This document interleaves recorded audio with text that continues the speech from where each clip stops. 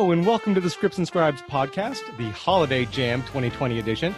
Merry Christmas, Happy Hanukkah, Happy Kwanzaa, whatever holiday you celebrate. We hope you're healthy and happy and safe, especially during this crazy time. We've got a great group chat today with some lit managers, some screenwriters, some TV writers and producers and support staffers, as well as a few of our S&S Discord moderators and some Patreon supporters of the Scripts and Scribes channel. So let's get it started. We've got a bunch of people in the waiting room, and we're going to start inviting everyone in. Admit all. We're admitting everybody at the same time. Hello and welcome, everybody. Hey, man. Hey, John Zalzerny. What else we got here? Dan Seco. Hey, Kevin. Hey, how are you? Everybody's got to unmute themselves and also turn on their video. It's not turned on automatically. Are we recording the video for this as well? Yeah, we're recording both. Okay, we started recording yet? Yes, we are. Okay. Good to know. Yeah, we are recording. All right, so who else is here? Let's see. I'm going to go down the list here. Because everyone's in a window, if you could wave when I introduce you so that those viewing us can see who is who. Dan Seco, lit manager, producer from Schemers Entertainment. Hello, Dan. How are you? Hey, Kevin. How are you? Good. John Zalzerny, the usual suspect. Lit manager, producer from Bellevue Productions. Aaron Weiner. Are you here, Aaron? There you are, Aaron. How are you, buddy? Good. How you doing? Good. Writer on Disney's Sydney to the Max. Chris Cook. Are you here, Chris? I'm here. Can you hear me? Oh, I can hear you. Chris Cook, literary manager and producer from Skyway Entertainment. Ed McCarthy. Are you here, Ed? There you are, Ed. You got your holiday hat on? Festive one? What's that? I'm the only festive one? I was going to go get festive attire. I'll be back. Yeah, go get some festive attire. I have a shirt that says... okay. Let's see if you can read it. Oh, get Yeti. Oh, very cute. There we go. And so Ed is writer's assistant on Amazon's Paper Girls and USA Network's Dare Me. And he's got a project that's perfect for Paula Abdul, which we probably like to hear more about. Matthew Bryan. Yes. Matt, you showed up. I did. Matt is one of our longtime Scripts and Scribes Patreon supporters, and you've got a festive drink. What are you drinking today, Matt? Drinking natural wine. Okay, well, what is natural wine? Sounds like an oxymoron, I know. It just doesn't have a lot of the sugars and things like that, so there really is no hangover. Okay, great. And Matt is also a writer, and so what are some of the contests you have been involved with? Let's see, I was a quarterfinalist in the Nickel, Page, might be quite a few, like my brain... I love when this happens, like on the spot. I like freeze up and can't remember all the things I've been in. But Big Break, Blue Cat, just kind of all those. Gotcha. Finalist in Page not too long ago. So yeah. That was fun. No, that's great. And, I'm glad you could make it. Yeah, I'm happy to be here. And I appreciate all your support. Of course. And we've got Rob Edwards. Hey. Rob. Hey, Rob, how are you? Great. How you doing? Good. Rob is a screenwriter on Disney's Princess and the Frog and Treasure Planet and a ton of other film and TV series, some of which you may have heard of, like Full House, Fresh Prince of Bel-Air, Living Color, Different World. So always love chatting with Rob. And my buddy Matt Pitts. Matt. Hello, Matt. How are you? This is not my normal attire. This is my Tony Stark Christmas sweater that I bought last year and I haven't gotten to wear. So this is a good opportunity to wear it. And Matt is one of the nicest people that you'll ever meet, not just in Hollywood, just in general. He's just a great guy. He's co-EP on Westworld currently. Cool. And he's also, interestingly enough, a former assistant to J.J. Abrams, which is always an interesting topic for conversation. And we've got a couple other people here, but they are muted currently. Clint Williams, who's also one of our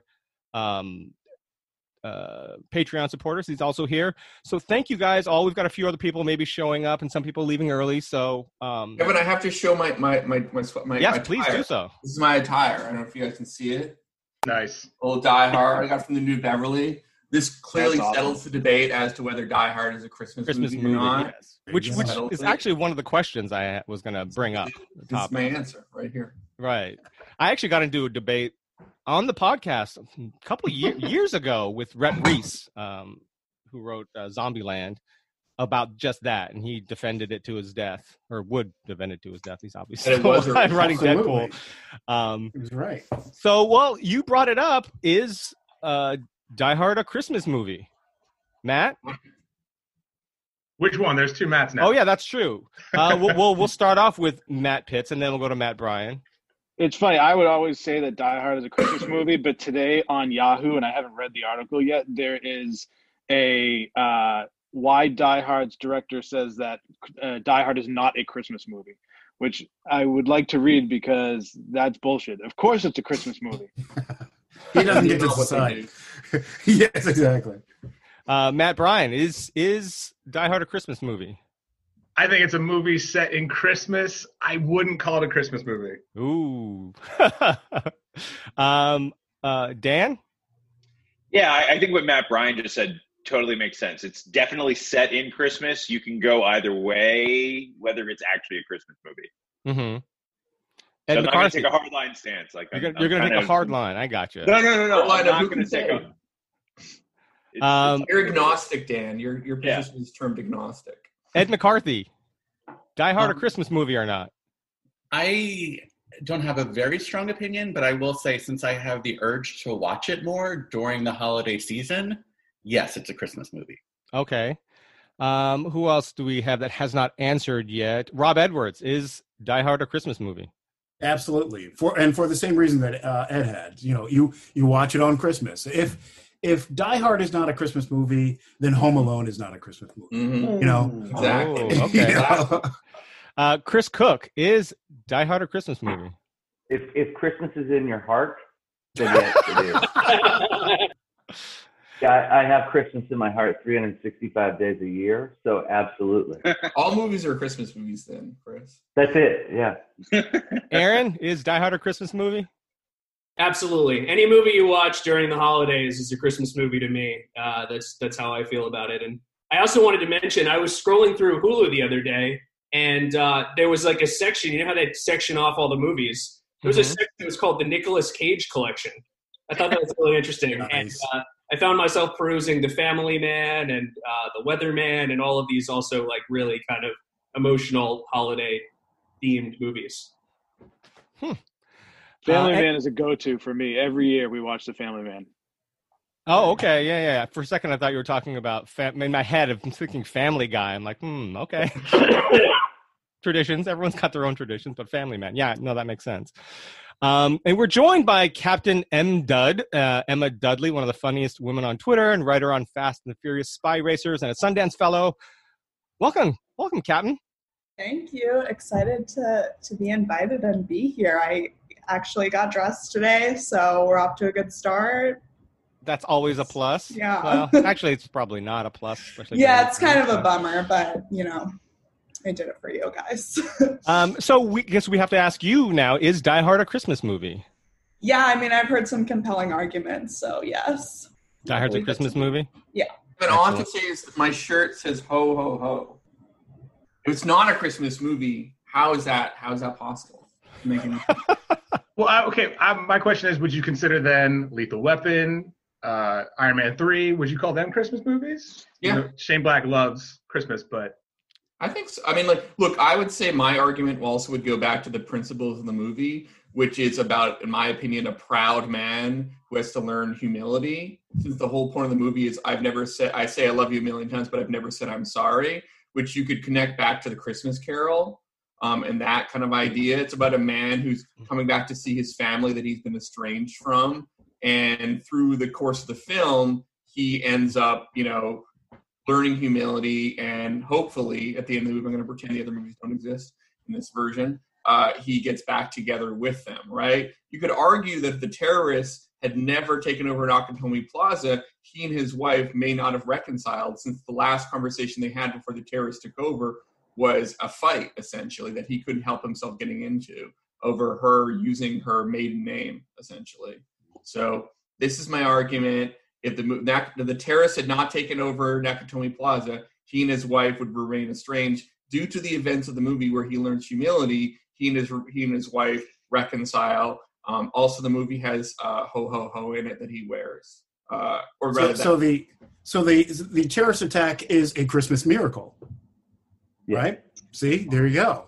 One could say that it's a Christmas miracle, or rather, the key moment in Die Hard that people forget is there's a moment where they're about to like go take down Bruce Willis, like early on when he's like when they've just started attacking. But then there's a woman and a man having sex, and the woman is topless. So the terrorist is distracted by her and doesn't look. So John McClane can run to the stairwell. That's the Christmas miracle right there. That enables the entire movie to exist. I think had not been, in flagrante or in flagranto, then the terrorists would have seen Bruce Willis, and it all would have been over.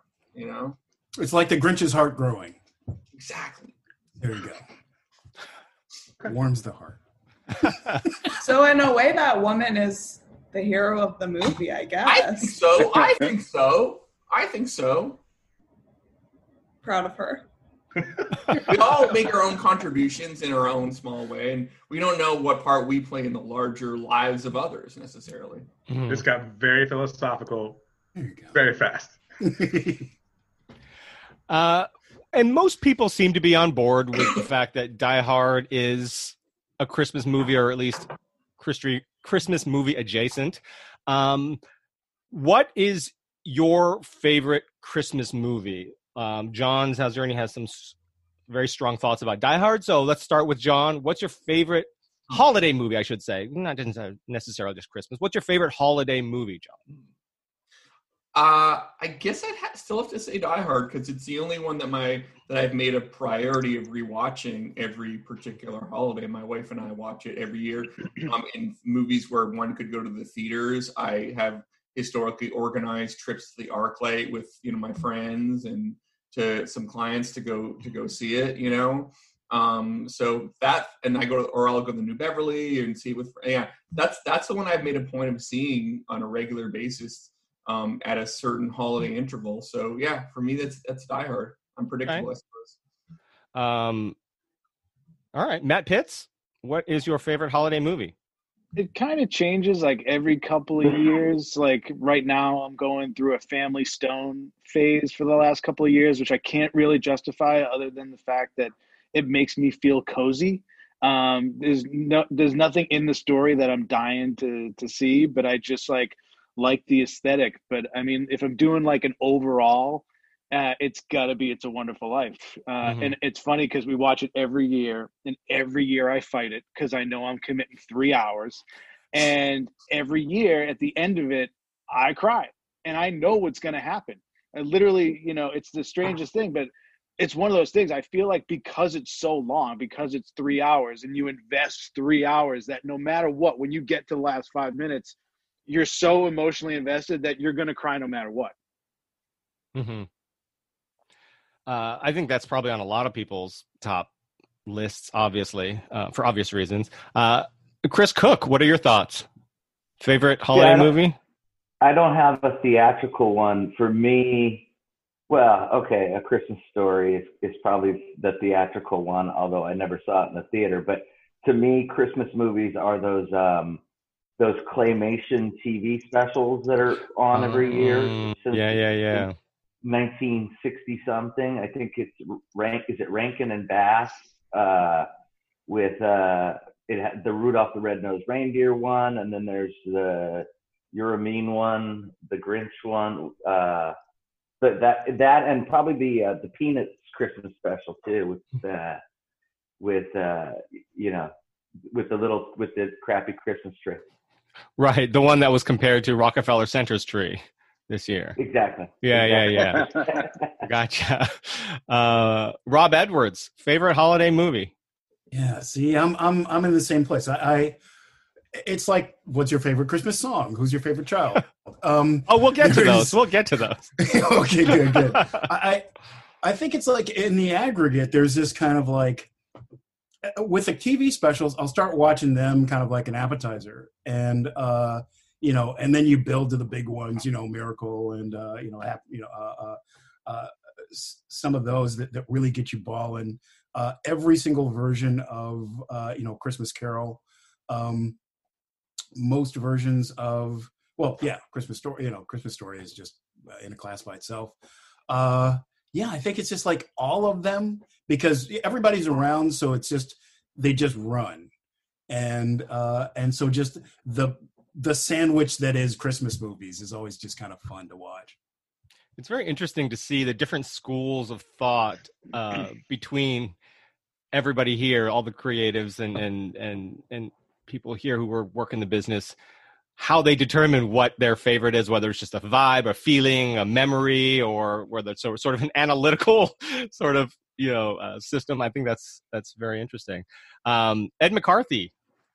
It has to be a Christmas Story for me. I never saw it in a theater, but as a kid, it was always playing on, the 24-hour marathon. 24 hours, right. My wife watches that. Yeah, my parents did. That was my babysitter for the day. Just plop me in front of the TV and I could watch it 5, 6, 7 times in a row, no problem. Mm-hmm. I just related to that little kid so much, and I just saw me there, like, from trying to get good grades and to cursing in front of your parents and knowing that you're screwed. I never drank Ovaltine, but after that movie, I'm like, I'm not. Like I'm not gonna drink it. Like, screw that little kid. I'm not gonna do it. Right. I even wanted that stupid lamp. The leg lamp? Yeah, and this is before it was actually available. I remember asking my parents for it, and they're like, "You stupid? No." Right. So I mean, there was something so relatable about that, and even being like, my bullies were my older brothers, and he was bullied, So there was something very relatable to me about that movie. Right. So and you're not getting that lamp. It's a major award. I'm not getting, full disclosure, I grew up to realize I don't want that. I mean, as a gay man, I'm like, I don't want this lady lamp, anymore. So I kind of grew beyond that. So even now I'll watch it, probably once a year, and I'll be like, oh, I'm 8 again. That's the sweet spot for Christmas. Yeah, that's nice. Dan. I would say it's got to be the Richard Curtis classic, Love Actually.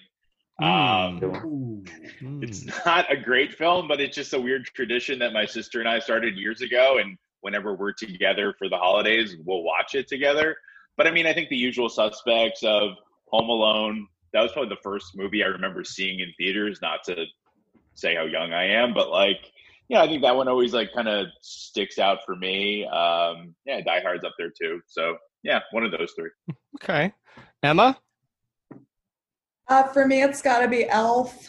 I think that is just one of my favorite movies of all time. It came out when I was 8, and so it just hit me then and still. And it's one of those movies, holiday or otherwise, where you see it as a kid and you can enjoy it, and then you still enjoy it as an adult, which are just my favorite kinds of movies. And it's the type of movie that I love also because it uses every part of its premise, from eating candy pasta to thinking that the guy is an elf at his dad's work. But then at its core, it's a father-son movie and trying to connect with a parent, which also always gets me. So I just think it's so well done, and I love it. Yeah, no, I love it too.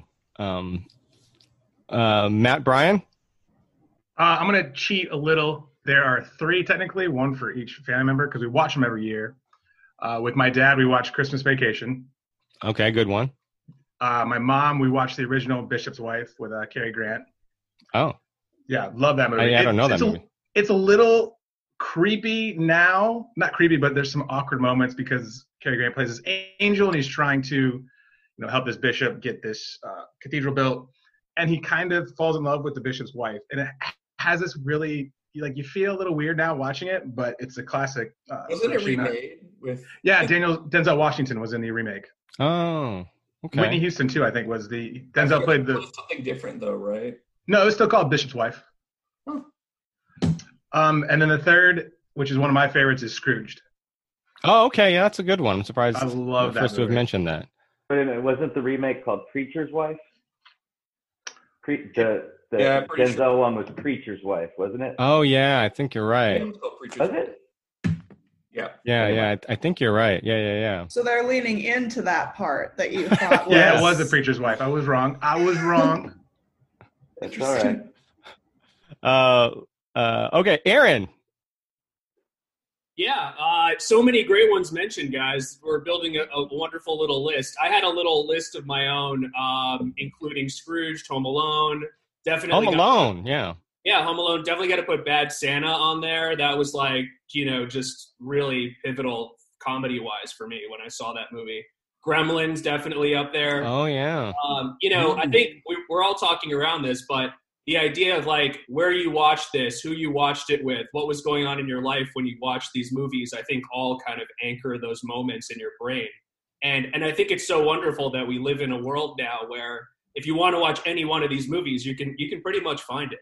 That's an amazing power to have where we are in the world right now. So right. I'm learning actually the flip side of that because when you would see Rudolph once a year, it was special. And now my kids can watch all of these anytime they want. And none of these movies are special to them anymore. Right. See, I had a similar thing with The Christmas Story because I remember when I was a kid, I would search it out. But now that when they started doing the 24-hour marathon, I felt like something that was like uniquely mine is now everybody. It's like when you see U2 at the Palladium and now they're at the Coliseum and everybody knows about them. I liked it back when I thought I was in the know. You're acting like you're the indie music record clerk, but for like Christmas Story. It's cool when it was underground. You guys ever heard Gremlins on vinyl? It's like it blows your. I saw them when you had to search it out on TV Guide. It's not real anymore. It doesn't mean what it meant. I had to crawl through glass to get to the television set, and back when it was hard to watch it, We have a few individual. There's a lot of. We're going to do a lot of talk about the holidays and your favorite holiday stuff, but we also have a number of writers who are joining us who are and we've got a number of lit managers and writers in the room. So I want to put a question to some of our participants like Matt Bryan, and we were just joined by Gustavo Rojas, who's one of the Scripts and Scribes Discord moderators. He's joining us all the way from Caracas, Venezuela. Hopefully I pronounced that adequately. But Matt, you've got a couple, and actually Clint is here too. I don't know if Clint's going to unmute, but if he does, we have a couple lit managers here and writers here. If you have a question, I would love to pick your brain for questions to see if we can get some answers that may be helpful to some of the listeners here. So it's not just us chatting holiday stuff. Not that there's anything wrong with that because we're going to do a lot of that. But Matt Bryan, I'm going to put you on the floor here. You've got a whole panel here. You've got the opportunity to ask whatever you want. Do you have a question? Thank you for not putting any pressure on me. That was very kind of you. 100% on you. Great. That's part of it, right? Yeah, absolutely. No, I think it's better to ask questions, I think, that are universal for, any writer looking for representation or anything like that. I know for me, I still struggle with this occasionally. Mm-hmm. But what would you say is the best way in terms of a follow-up? Like, say, a manager, somebody's said, yes, I'll read this. I know for some writers, they get a little anxious. They're like, I don't want to seem like I'm bothering you or being too pushy. Like, what would you say is a good amount of time to check in? 2 weeks. 2 weeks. 2 weeks. 2 to 4. 2 to 4. Yeah. If you haven't heard in 4 weeks, definitely check in. Mm-hmm. I think no earlier than 2 weeks. I had someone check in 4 days later. I had 2 days later recently. 2 days? 2 days. Got the script on a Saturday. Monday, hey, what'd you think? It's like, not going to respond to this. I'm not as mean as Dan.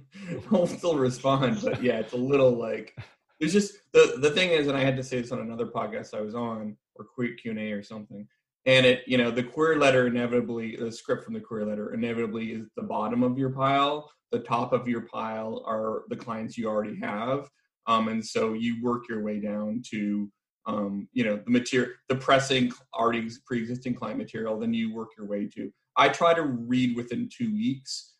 Sometimes I forget to put something in my reading folder or what have you, or, you know, I don't notice how long it's been, but I try to read within 2 weeks. If I can't, you know, someone checks in, that's totally reasonable to me. You know, if it's been more than 2 weeks, definitely, I think that's totally fair. I would personally recommend to people, if you haven't heard from someone in 2 weeks, you check in, and then you check in like a month. And like, I wouldn't check in more than once, because they're kind of showing you their level of excitement about you. You know, it's kind of like, take the lesson right there. If you are trying to get them to be your manager, and they take, you know, 3 months to read you or 8 months to read you, and have to check in 3 or 4 times, then that kind of tells you a little bit about how they're operating, you know. That's my personal thing. You know, sometimes, I don't know, there's like a honeymoon period. I remember my friend Scott Carr, his writer who wrote Miss Sloane, he said he took like 3 months to read that script when it came in from a query letter. So I guess it worked out okay, since he still repped him and that movie got made. But yeah, you know, so things can happen. But for me, I try to be respectful and return within a reasonable amount of time, albeit, you know, sometimes it's over the holidays, and like, that's, you know, I have other things going on. But I think it's good to check in once. I think, you know, otherwise it gets to be like that thing where you're dating someone, you're like, hey, I had a great date. And like, they're like, yeah, me too. And then like, it's like, you know, 2 weeks later, you're like, hey, just checking in, you know, like, their actions will show you who they are as people. That's my personal feeling. I don't know if Dan and Chris feel differently. Yeah, Dan, Chris feel differently? Chris, go ahead. No, I was gonna say that's true. It's often the case that I want to read it. It's just that a lot of client stuff, like John was saying, comes in, and that's obviously got to be go on the top of the pile. So it's not so much that it's definitely not personal. It's not personal till I read it, right? But it's yeah. In fact, I actually invite people to, like, I'll write back and say, if you don't hear from me in 2-3 weeks, please feel free to nudge me, because that actually helps me with my you know, if something gets lost, as far, you know, help me organize my life. So I'll invite people to, hey, you know, it's probably going to be 2-3 weeks. If you don't hear from me, please feel free to nudge me, and then it, you know, and then at that point, it at least gets to the top of the pile, still under the client stuff, but the top of everything else. And, you know, I can say, oh, I really should read that this weekend or whatever. So yeah, but I agree. You know, if you have to check in, it's you know, it might be the writing on the wall that they never, the query isn't that exciting, but they accepted it for some reason when they thought they had more time and so forth. But it's also just might be this person's buried with clients, you know. And I don't know. I will say though, with queries, it's not necessarily an indication of what it will be like should that person sign you. It's very different. You know, it's once you're a client, that's a whole different story. You know, if your actual manager is making you wait 3 weeks or 3 months, that might be an issue too. Dan.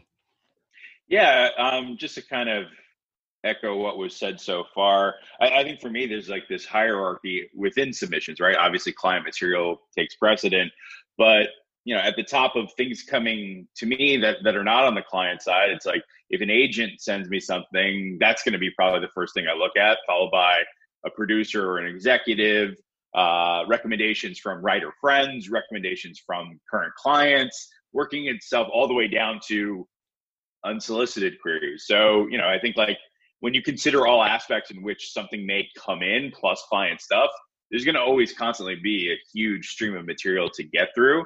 So I think what Chris said, just in kind of terms of like, hey, for whatever reason, this is a particularly busy period. I see you. I want to acknowledge that I still need to read your script. But yeah, like if I don't get back to you within 2 weeks, check in with me just so that I get that nudge so that I can prioritize and figure out the best way to get through as much material as possible. So I do want to keep like a line of communication with folks, especially if I'm not doing it on my side of things, just to make sure that at least they get their fair shot, right? Like, I'm not going to be giving notes on every script that comes in or anything like that, but I do want to be able to say, hey, took a look, this was great, what else do you have? Or, hey, just wasn't for me, just to really be decent about the whole process.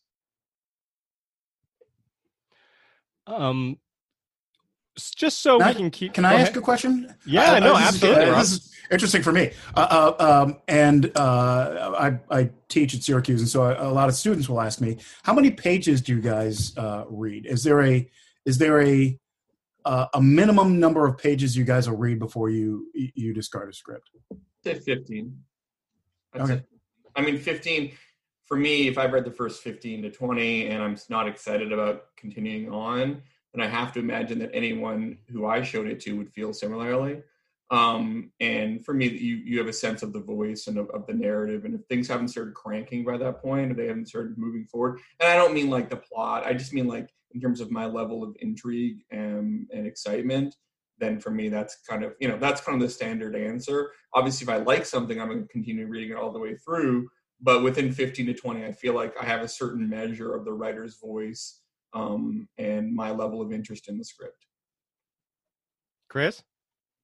You know what? I think John's answer is best, especially as far as for your students and so forth. The 15 to 20 is probably the best answer.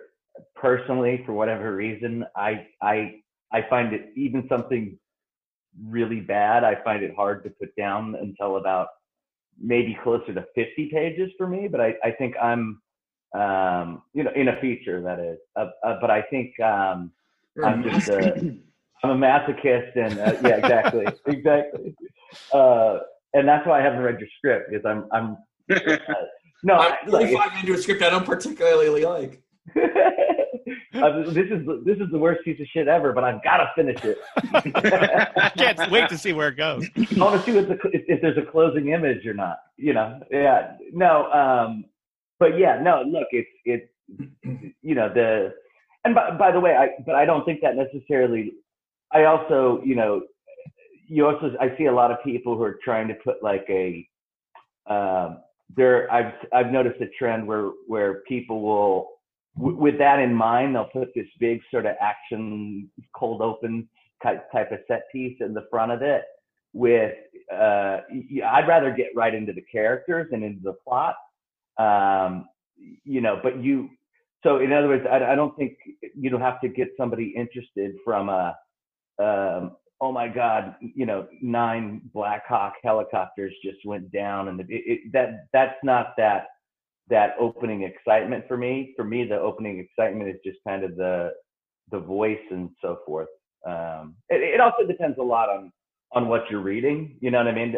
What sort of because I'm down for a slow burn or a little indie thing that at that point it feels kind of criminal to stop it so early. Yeah. It's less about like jumping into the action. It's more about, like, for me, the most important thing for me is dialogue. And am I enjoying the dialogue? Is the dialogue interesting to me? Do these feel like, if not like real people, are these interesting people to read? Like, you think of some of the great writers of dialogue, and does Aaron Sorkin write the way people talk? Probably not necessarily, but it's really enjoyable to read, and it's really enjoyable to watch. And so that, by the way, just to say, like, I was watching Rick and Morty, and they made fun of like the cold open and then the 3 days later thing. And I like felt really ashamed because I was developing a project that had that. I was like, oh no, I must take this out. But then I started watching The Undoing a few days ago after everyone had already tried to spoil it for me on Twitter, because I waited until like it was over to start watching it. And then he opens with a cold open of like the body find, and then it goes like 3 days later or whatever. And I'm like, man, even David E. Kelly is doing this, like, what is he didn't need that necessarily. So it's a very strong habit. It's a hard thing to break because it is something that people really, really like, which is you open with like the most exciting thing and then you flash back like 48 hours earlier or something like that. So because, you know, it works. It does work. It's going to be cheap a little bit, as Rick and Morty pointed out, but it does work sometimes. But yeah, it's more about the dialogue and the character. Just to clarify my answer to what Chris said, it's not like, oh man, has the explosion happened? You know, a lot of people do that, but then it doesn't mean anything. If it doesn't, I remember asking my old boss, Andrew Marlowe, when he's writing an action sequence, I'm like, how do you write such cool action sequences? Because it's not about writing the action sequences, it's about having you care about the characters in the middle of the action sequences. And I think that is the mark of a great writer, is that you care and are concerned for the characters. And I think that's true of the first 15 pages. Something like Lady Bird, if I was to read that and it opens with her jumping out of the car because her mother, she's so annoyed at her mother or whatever, I'm like, that's just as interesting as 16 Black Hawk helicopters or whatever. Sorry, I'll let Dan speak. I just wanted to clarify. Yeah, I think for me, it's about being able to invest in the characters. That's just my personal preference in terms of what gets me to care about a story. I think like by page 5, I might have an expectation of the quality of the writing going forward. But if there's something that wants me to keep going, I will keep going. And sometimes I end up on like page 75 and it's a pass. And it's like, like at least I fully exhausted it. I mean, I think I've heard too many horror stories in terms of like, oh, I passed on this project.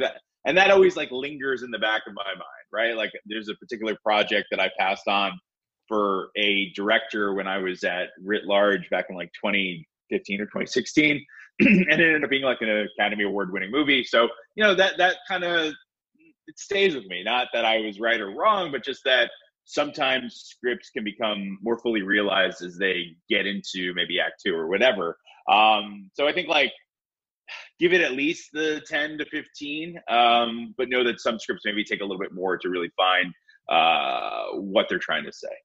I mean, the reason I'm kind of harsh on the 15 to 20 is because I know the executives are. Because one thing, and I pointed this out, is like executives get about a dozen scripts to read a weekend. That means they have about close to 50 a month. And for them, if it's a spec or a writing sample, and they're not grabbing the first 15 to 20, they have more pressing. They have the other 11 scripts to get to. So that's why I'm a little rougher on the scripts. Maybe is because I know that it has to match up to the quality and rise up to the quality of everything else that they're reading at that point. So that just to be clarified, some people might be like, my script's a slow burn, and that's totally fine. But so people have to be entertained because it's a very difficult market out there. And I always say that the market is very cruel, I guess, for lack of a better phrase, because, you won't get any feedback. The feedback that we get from people wasn't for me. That's about the level of it. You don't get like, oh, the third act didn't work or whatever. You'll get the, not for me, but thank you so much, and that's it. And you can't resubmit. You can't tweak the script and come back a second time. You can't do any of that. So if you're coming into the marketplace, it better be as good as it possibly can, and it better grab people because they've got 11 other scripts to read that weekend, Right. And we've just been joined by Doug Griffin, who is the former director of development at the Story Company, Tim Story's company. Now he's a script coach. Welcome, Doug. Hey, how are you doing? Good. How are you, sir? Excellent. Good to see you. So we've been asking people what their favorite holiday movie is. So since you just jumped in, let's find out what your favorite holiday movie is. Not that we're putting you on the spot or anything, even though the spotlight is on you right now. Okay, it's Die Hard. Okay. It's my favorite. Good answer. It's a Christmas movie, and it's fantastic. Is there a better holiday movie than that? We had a number of different submissions or different suggestions. John Zalzirni's in the Die Hard camp, but there's also been a number of people for everything from A Christmas Story to chime in. I don't remember all the list of Home Alone, and did anyone mention what are some of the other ones that people mentioned? Elf. Elf. That's true. A Wonderful Life. It's A Wonderful Life, and yeah, I mean lots. And going back to the holiday conversation, the holiday banter, I want to ask everybody, if you could remake any holiday movie, which would you remake, and who would you remake it with? And I'm going to start off with Mr. John Zalzerny. If you could remake any holiday movie, what would you remake? Oh man, I was hoping you would go to me last. Alphabetical order. I mean, reverse. I mean, like I have a kind of a rule of remakes theoretically, which is like, why remake something that's good? That's why the Ocean's 11 remake was great, because the Sinatra version is not very good. You know what? I'm gonna put this out there. I've been saying this for a long time, and it's not exactly a Christmas movie, but you know what? A Santa figures very prominently into the plot, so I'm just gonna say it. There's a movie called The Silent Partner. It was written by, the Wonder Boys director, Curtis. It's written by Curtis Hanson. Mm-hmm. It stars, I'm blanking on who it stars. Elliot Gould and someone else who's awesome. And Elliot Gould is a bank teller at a small bank, and he realizes that a bank robber who's dressed up as a mall Santa, like ringing a bell for money, is going to rob the bank. And so the day of the robbery, because he knows in advance, which is really silly, but what are you going to do? He steals half the money from the bank safe, and then the bank gets robbed by the mall Santa, and then the bank robber eventually realizes that someone else stole half the money, but he's getting blamed for all the money, and it turns into like this cat and mouse thing. And I always thought it had a really great concept in first act, and then the actual movie goes way off the rails. And so that movie takes place during the holidays. It's pretty specious. I'm not going to make a strong argument for it being a holiday movie, but it is a bad or mediocre movie with a spectacular first act and concept, which to me is the best kind of movie to remake, which is where the original had an interesting idea that was not pursued fully. So that would be my argument, because why remake something excellent? Why remake, that kind of stuff? I don't see a point in doing something that's been done very well previously. So that's my answer. See, that's why I came to you first, John. I knew you would have a great answer. It's an answer. I don't know if it's a great one. I knew you would have a great answer. Very analytical and it was perfect. Matt Pitts, I know you're going to have a great answer too. I don't know. I'm trying. My mind went to what are the movies that no one else likes or talks about that I actually like and liked in the 80s for whatever reason. And one of them, I'm like unpacking why I like this movie right now. But there's a movie called One Magic Christmas with Mary Steenburgen. That what I loved about it was it like showed like it really felt like a middle class to poor family struggling through the holidays and overcoming that. And there was something like just growing up in working class Boston that I just related to. I mean, we weren't poor, but like there was like a lot of times when you watch these Christmas movies now on Netflix, they're all about the riches and the glam because they're doing the escapism. But what's like, the shameless, like the hard, the middle to lower class version of a redemption story, and a family overcoming the odds and stuff like that. So I would love to do a version of that. It also features, something that I love, which is just the supernatural. So like an angel comes down and helps out. I think it's like Harry Dean Stanton is the angel, if I'm remembering. And who's in it? I mean, I'm from Boston, so Ben Affleck and Matt Damon are in everything that I want to do. Nice. Now, that's great. Emma, what do you got? Something great, right? Not sure yet, but I think I'm not saying this is a good idea. It's just something that there are no bad ideas, Emma. Okay, well, just wait a second for it. I would love to do like Love Actually, but we pick up like in real time, like where people are now, like the kids grown up. I just saw them in The Queen's Gambit. They did that, right? They did that about a year or two ago. They did with that cast? For Red Nose Day. Richard Curtis always does, like, for Red Nose Day, which is this holiday charity in the UK. Oh. He did a sequel to Four Weddings and a Funeral. He did Love Actually a couple of years ago. It was like a half hour, so you can find it on YouTube. Interesting. Well, I would like a a good answer. full. It's actually been done. Wow. Well, I would like a full 90 minutes plus of that. And your idea was so good, Emma, that they already did it. God damn it. What's happening? But my other pitch is ghosts of girlfriends past, but gender swapped, so it's boyfriends past. Wouldn't that be a Christmas Carol? Maybe. I feel like you have a lot of critiques of my ideas, John. And I just, let me live. I'm not looking for representation. Well, then I don't know. Then I got nothing to offer. Rob Edwards, what do you got? What are you remaking? Well, I'm cheating because I'm actually in production on a Christmas movie right now. So, one of my favorite, well, it's animation, so I can't really, whatever, because who knows when it'll actually come out. But one of my favorite Christmas movies was Miracle on 34th Street. And so this idea of what if a black Santa had to prove that he was Santa Claus. And that became, that is what this movie becomes.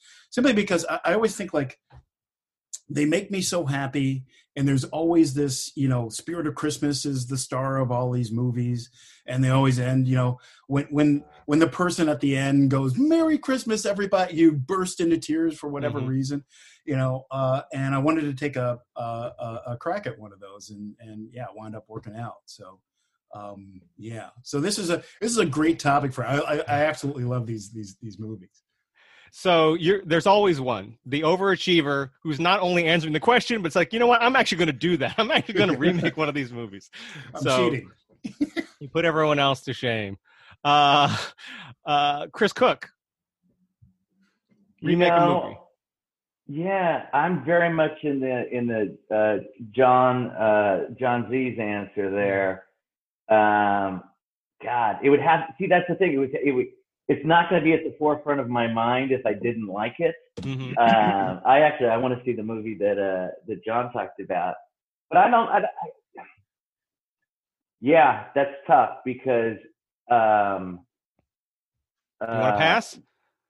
No, I want the Preacher's Wife to be redone for the third and fourth time. Good answer. How about that? That's perfect. Yeah.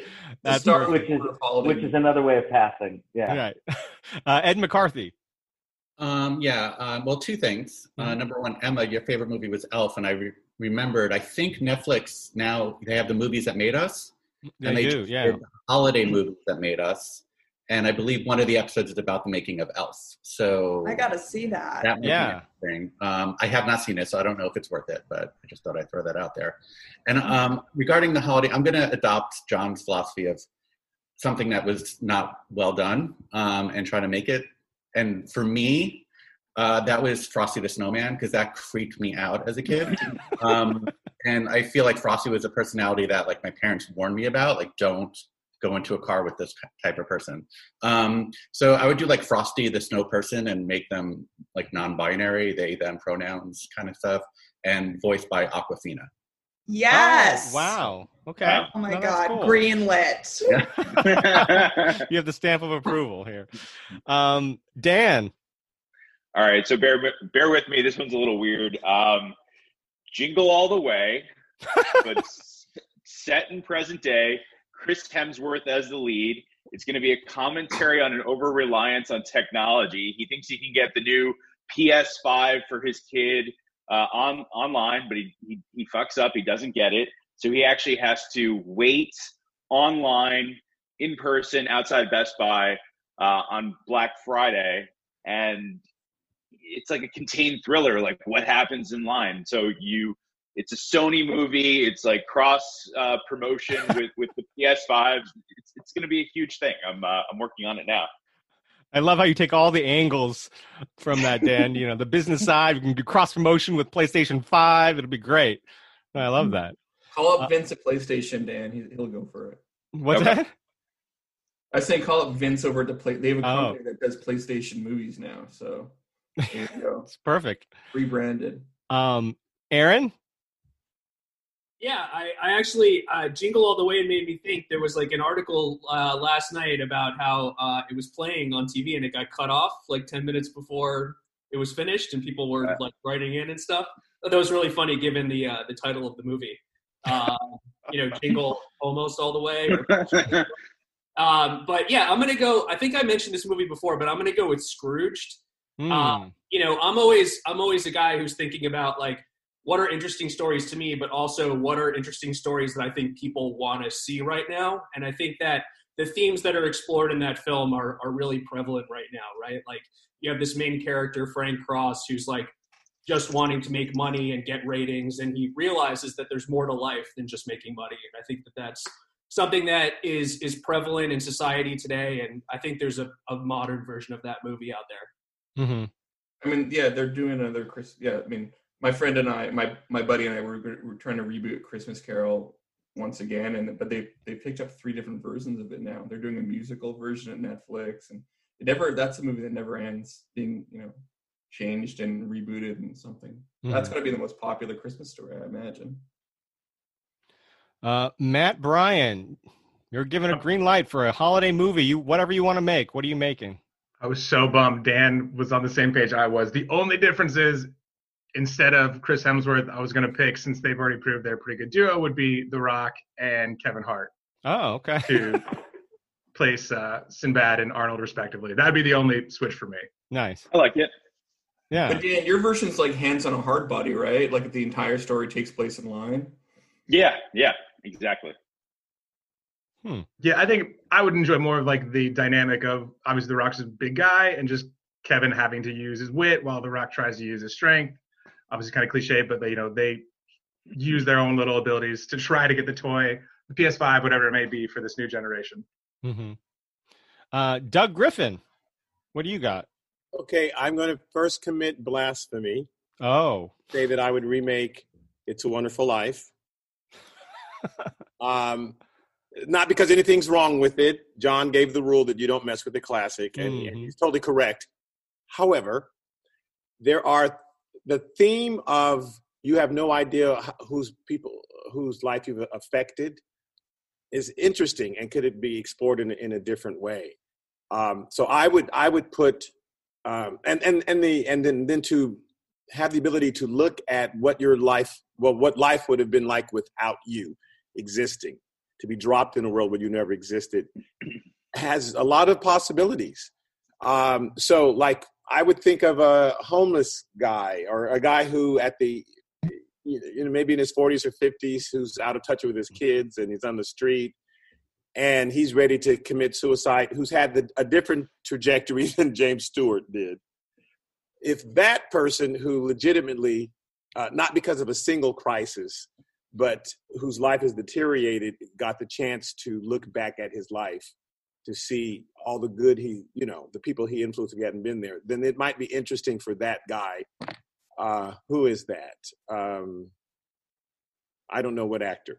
Black actor, old. So you pick your choice.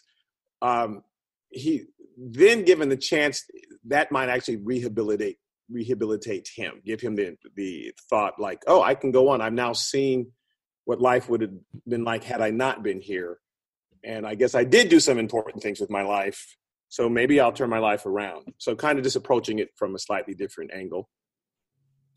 And I think a lot of people need to know that you've got, so I don't know that that's a theme that can be exhausted, that you have no idea who you have helped just when you stopped and did this thing or that thing, So I think that's a theme that can still be explored. Mm-hmm.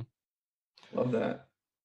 And jumping back and forth between themes of holiday and something that may be super helpful to our listeners out there, I wanted to ask everybody, especially those that have we're all stuck at home and being in the industry, have a ton of Zoom meetings, I'm sure.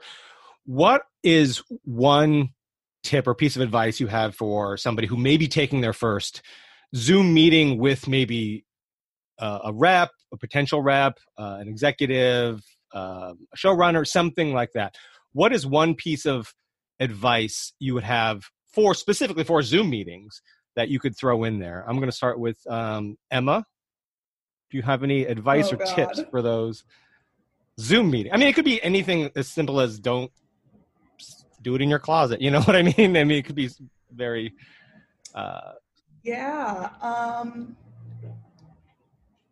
Oh my God, I'm on the spot. I think just you have even more time than usual to be prepared and do your homework before it. I think there's no reason to not come with your own questions. I think specific to early meetings with reps, I just felt like so fortunate to be meeting with people as a writer on the side of that relationship who hadn't been repped before, which obviously it is very fortunate. You have to, have a good script and do a lot to get those meetings.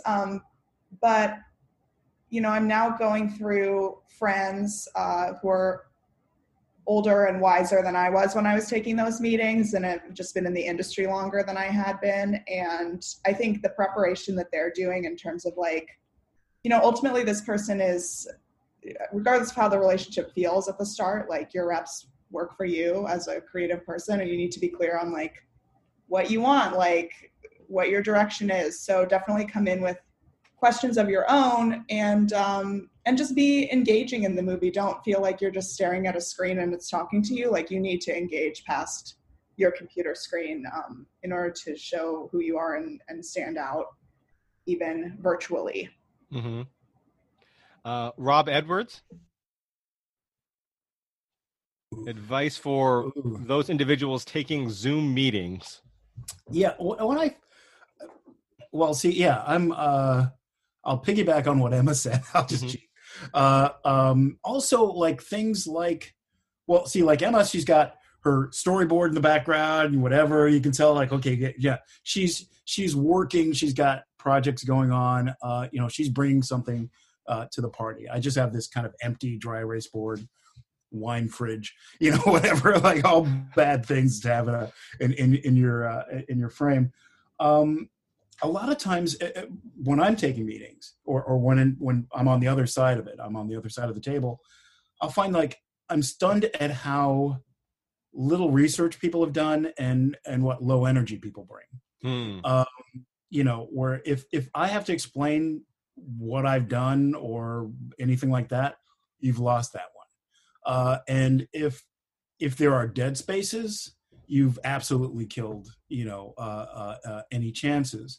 So yeah, bring a lot of questions, be involved. I mean, we're not coal miners or bricklayers, this is the most fun job in the world.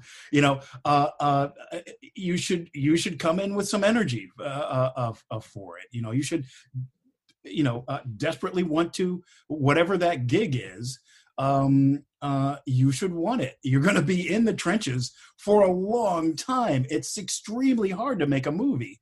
And so if you can't bring energy to a half hour or an hour Zoom, then I got no use for you.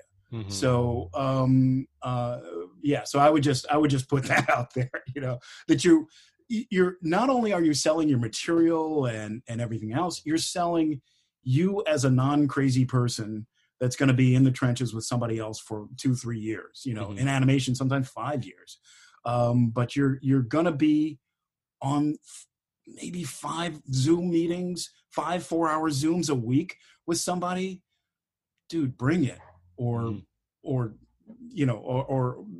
don't cry when you don't get the gig. And we've just been joined by the illustrious Ian Shore, writer of Infinite, which is coming out shortly. I can't remember the exact date. We'll have to ask him again. It's supposed to be out when is it, John? John knows, or Ian? May 28th. May 28th. It was supposed to come out in August, but thanks to COVID. We shall see, though. It's a crazy world of film. Yeah, that's true. So Ian Shore, welcome. The question going around right now is Zoom meetings. We're all taking them. Do you have any advice for a Zoom meeting, a pitch meeting, a story meeting? What kind of advice do you have to make their Zoom meetings better? Move to Hawaii. Yeah, move to Hawaii. Yeah, are you still in Hawaii, Ian? Yeah. Actually, because everything's so crazy right now, we decided to stay here through February, possibly March. Wow. And you live in your backyard, Ian. The suffering that you have to do. Well, I'm in a new place now. I just moved into a rental property, so the backyard isn't as awesome as the other place, but it's let's see. Can we? Here, wow. I'll just show you. Wow. Oh nice. my. Yeah, so I'm not suffering. But okay, let me think about this. So yeah, tips for Zoom. I mean, I would I would say same as in any other meeting, do your homework about the person you're talking to. Come in extra prepared and extra engaged, because the truth is Zoom is harder than being in person. Like you have to work overtime to make sure that the conversation is engaging and that you guys are actually connecting, because it's harder to do it through a screen. So it's a little bit like in a weird way, like think of it almost like a being on a date where you want to not just make yourself interesting, but look for ways to find the interesting things about the person you're talking to. Just because it's so easy for those things to just flatline because of the technology, because the technological disconnect. Matt Pitts, have a virtual meeting with a showrunner to get a job, or even a story meeting. What sort of advice would you have for those TV writers out there? See, I have found Zoom meetings to be the greatest thing ever, including pitching, because I'm just a nervous person. And when I get nervous with, an executive or someone, like, I forget things. And how many times have you left a meeting being like, oh, I wish I said this? So what I've been doing is, like, I just write a script. And what's so good about, the Zoom, I just put the script up right below the camera, and I kind of just perform, whether it's the pitch. I took a pitch out this year, and you would never know that I'm reading it because I've read through it so many times, but I don't have to memorize it because it's kind of right there for me. It's like having a teleprompter. So that was good. And then after my first pitch meeting, I didn't expect to get as many questions about the project. And so I was like, oh shit, I better prepare. So I started thinking about every question that the exec was going to ask me. And I literally wrote the script for it and highlighted the question in bold. And lo and behold, every time from the next 6 pitch meetings, I always had my answer ready to go, and I just performed it. And so that was really easy for me. I dread, and next time I sell something, having to physically go into a room with 10 people and actually do this, because I love this so much. Right.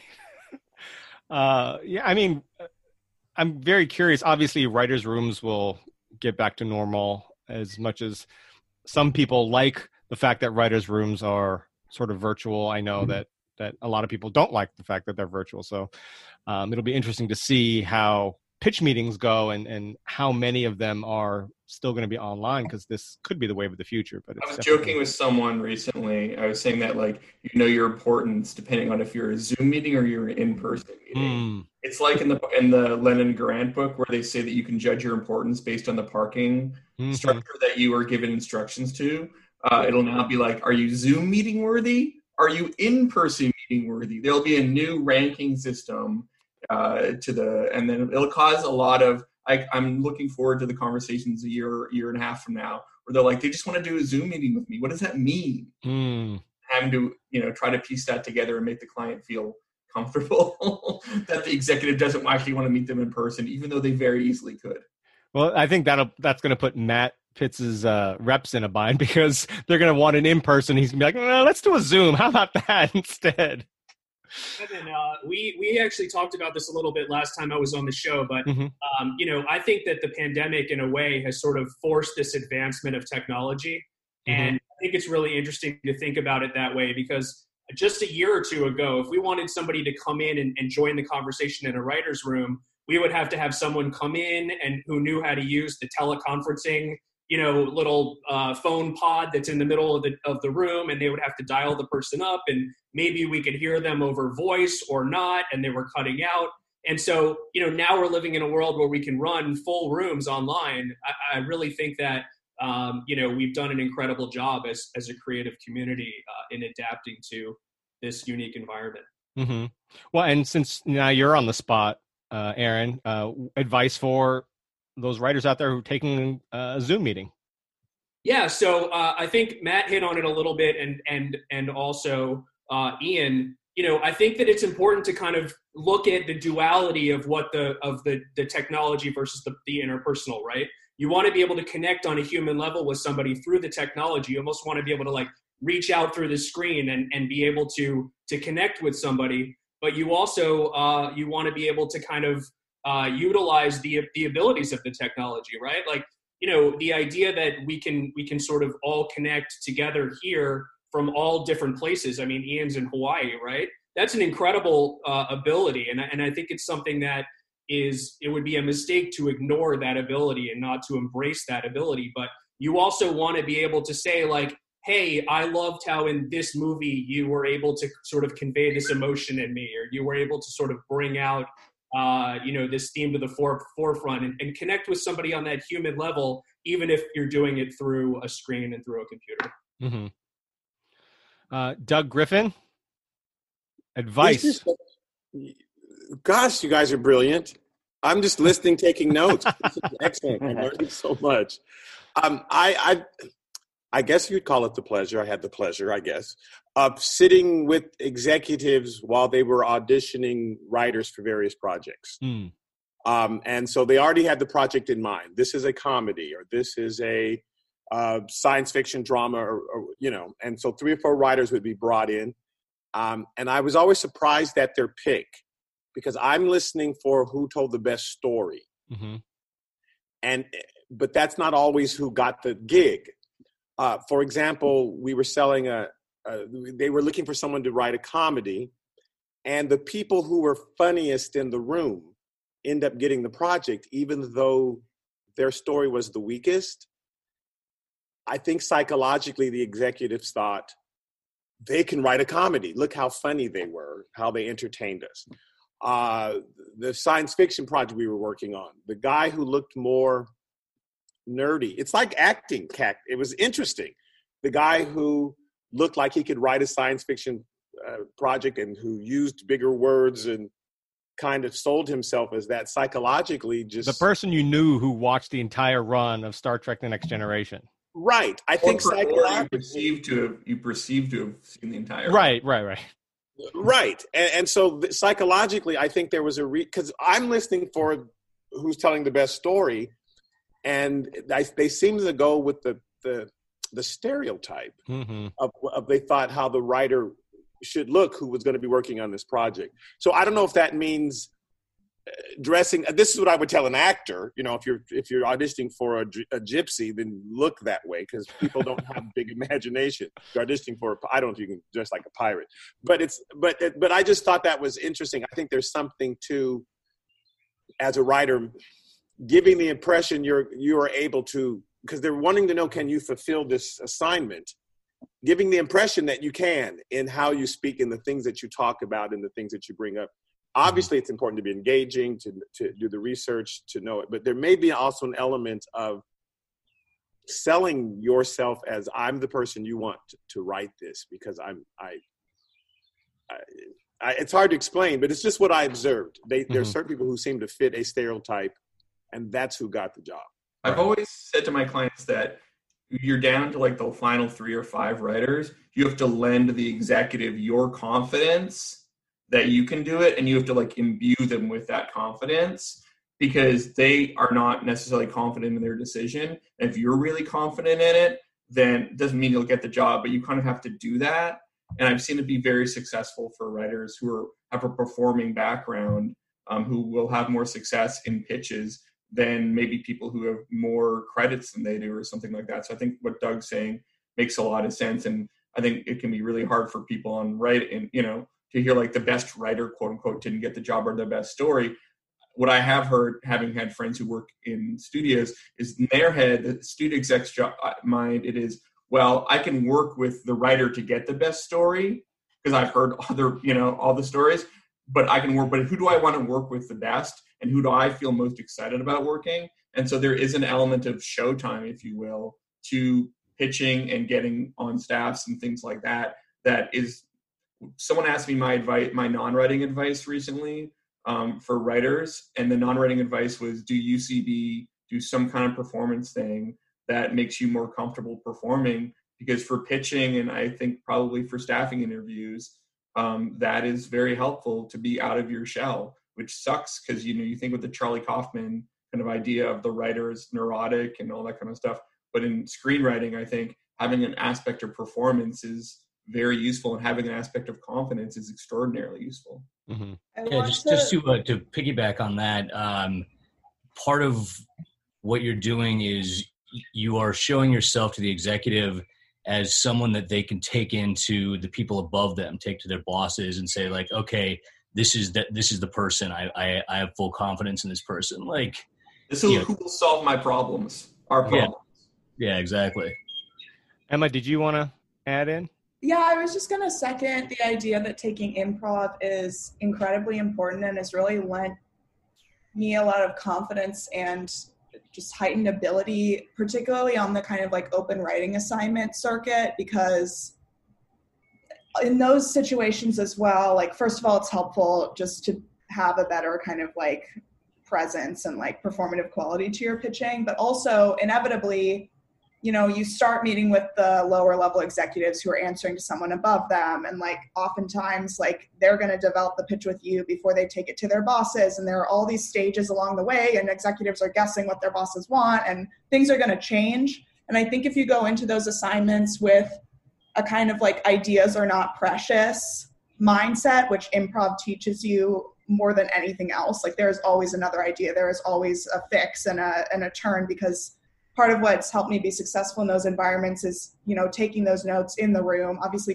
you don't want to just like pitch a quick fix because you want to, put thought into it. But if you can just be kind of a chameleon in those situations and just be ready for whatever this lower level exec is going to tell you their boss just said 5 minutes ago, like it's really useful in those situations. So I recommend improv to literally everyone. Mm-hmm.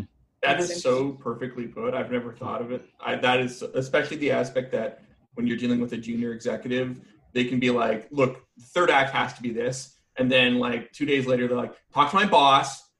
No idea on the third act. Because that's the really tricky thing is the junior executive will tell you this is the mandate. And then 2 days later, their boss will see a different movie or something will open theatrically or whatever. And they'll be like, new mandate. This is the new mandate.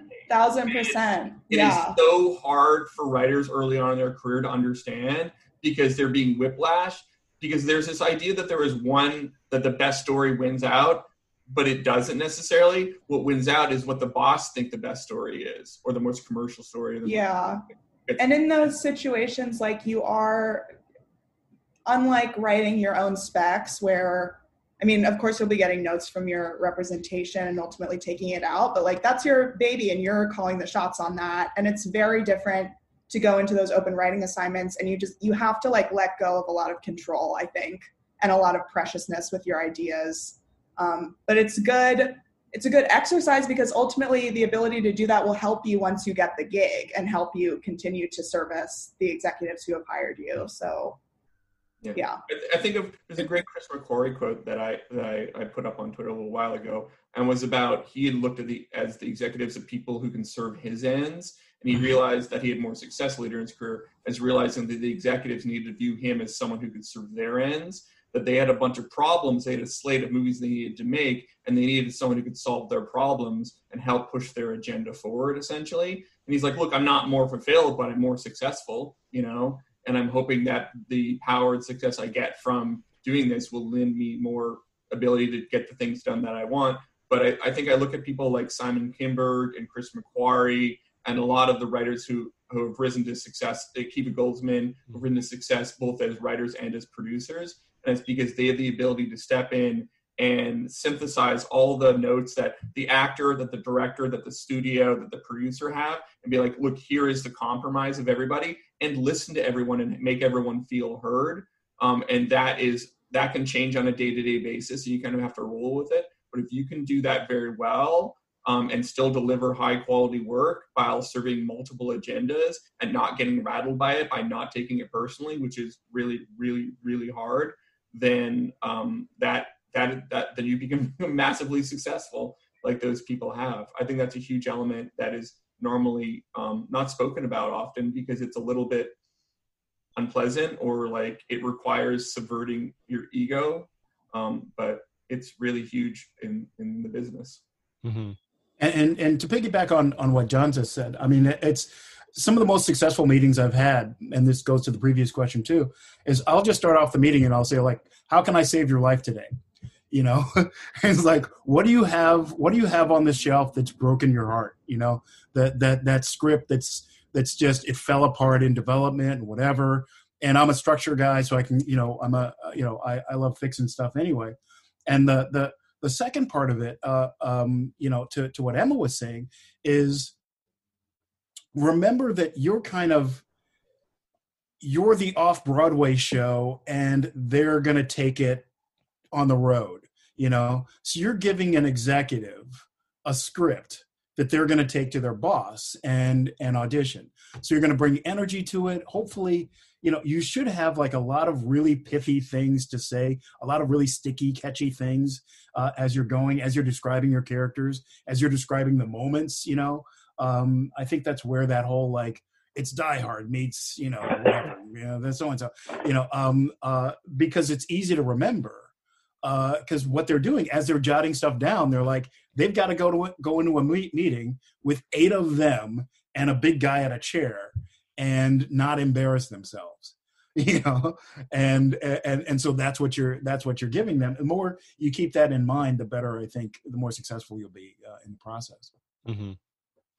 And speaking about the tips you just gave, Chris Cook, what sort of advice do you have for your clients, like when they go into a big meeting, taking into account a lot of the things we've been talking about? Well, it's funny. We as we were talking on that, all great answers on that last one, it kind of moved away from the Zoom thing into like just the general, pitching things. But I think the thing that really rang true to me is about being able to be flexible and being able to pivot. Also when you go into a meeting, you have to have, I think, especially if it's a pitch, you're basically the sort of the underlying idea is, I have this incredible story to tell and you've got to hear it, that kind of thing of, and, Zoom is kind of a glorified phone call, and I agree. It's kind of, it's kind of hard to. I love, the idea of not leaving the house and not spending 4 hours in traffic driving to Hulu for a meeting that may not, something may never come of that. It has its advantages, but it's also a little bit flat.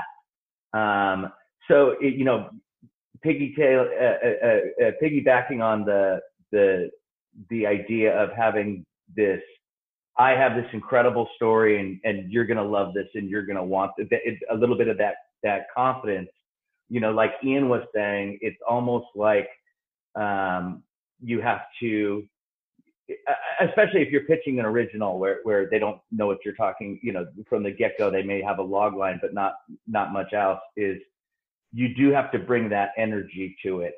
I always talk about it in the room. You want to be leaning, whether you notice or not, you're sort of leaning forward and leaning into it. And the Zoom thing is funny because I think you have to go a little bit bigger with that I mean, at the same time, you don't want to be Mr. Game Show host and come off as really fake and strange. I mean, pitching itself is a little bit weird like that. Obviously the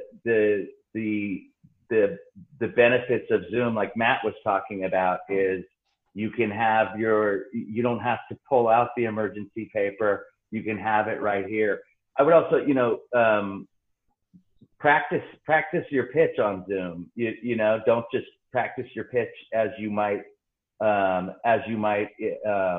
use the same medium for your practicing, and obviously have better lighting than I do, and don't show your popcorn ceiling like I am. It is what it is. It's a great tool, but it's still ultimately, at the end of the day, you're going back to the same things that you would have for any meeting, just sort of in the new medium.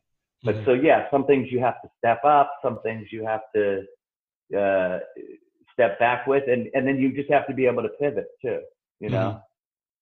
Yeah. Kevin, can I say something too? Yeah, Zoom? please. I mean, it's literally, you can cheat with Zoom that you can't with an in-person meeting. I mean, I'm a writer's assistant, so I've in support staff work, it's more my Zoom have been either in the room or more like job interviews, or it's not with pitching stories or like trying to get a rep or anything like that. But I mean, we've all had in-person meetings where you do your research, you go into it and say, I'm gonna have 5 points I need to get across. And then you leave the meeting going, crap, I got 1 point across, the other 4 left. I mean, here going into it, you do your research and you know those 5 points and use advantage of the space that people don't see. So I make those points, write each on a Post-it or something and put it on the side. So it's literally right in my face, but not in your face. So during a natural flow, you can actually see the points you want to make. So, and if I am able to get one in, then I discreetly take that card down. So it's not in my, vision. So I've actually been able to use it to cheat a little bit more and try to get across some points that in a regular face-to-face, I may have forgotten, just because, you're in the moment as opposed to looking at the space around you that you all aren't seeing. So I feel like the overarching theme is that you can prep a lot more and easily than you maybe necessarily could for an in-person meeting. And I think what Matt Pitt said was so great with having a script. I had a situation recently where a writer pitched on a rewrite, and they thought it was going to be a Zoom. And at the last minute, 10 minutes before, whatever, they're like, oh, it's going to be an audio-only Zoom. And so what happened was it was audio only, and then everyone was like, great, let's hear it. And then they muted themselves.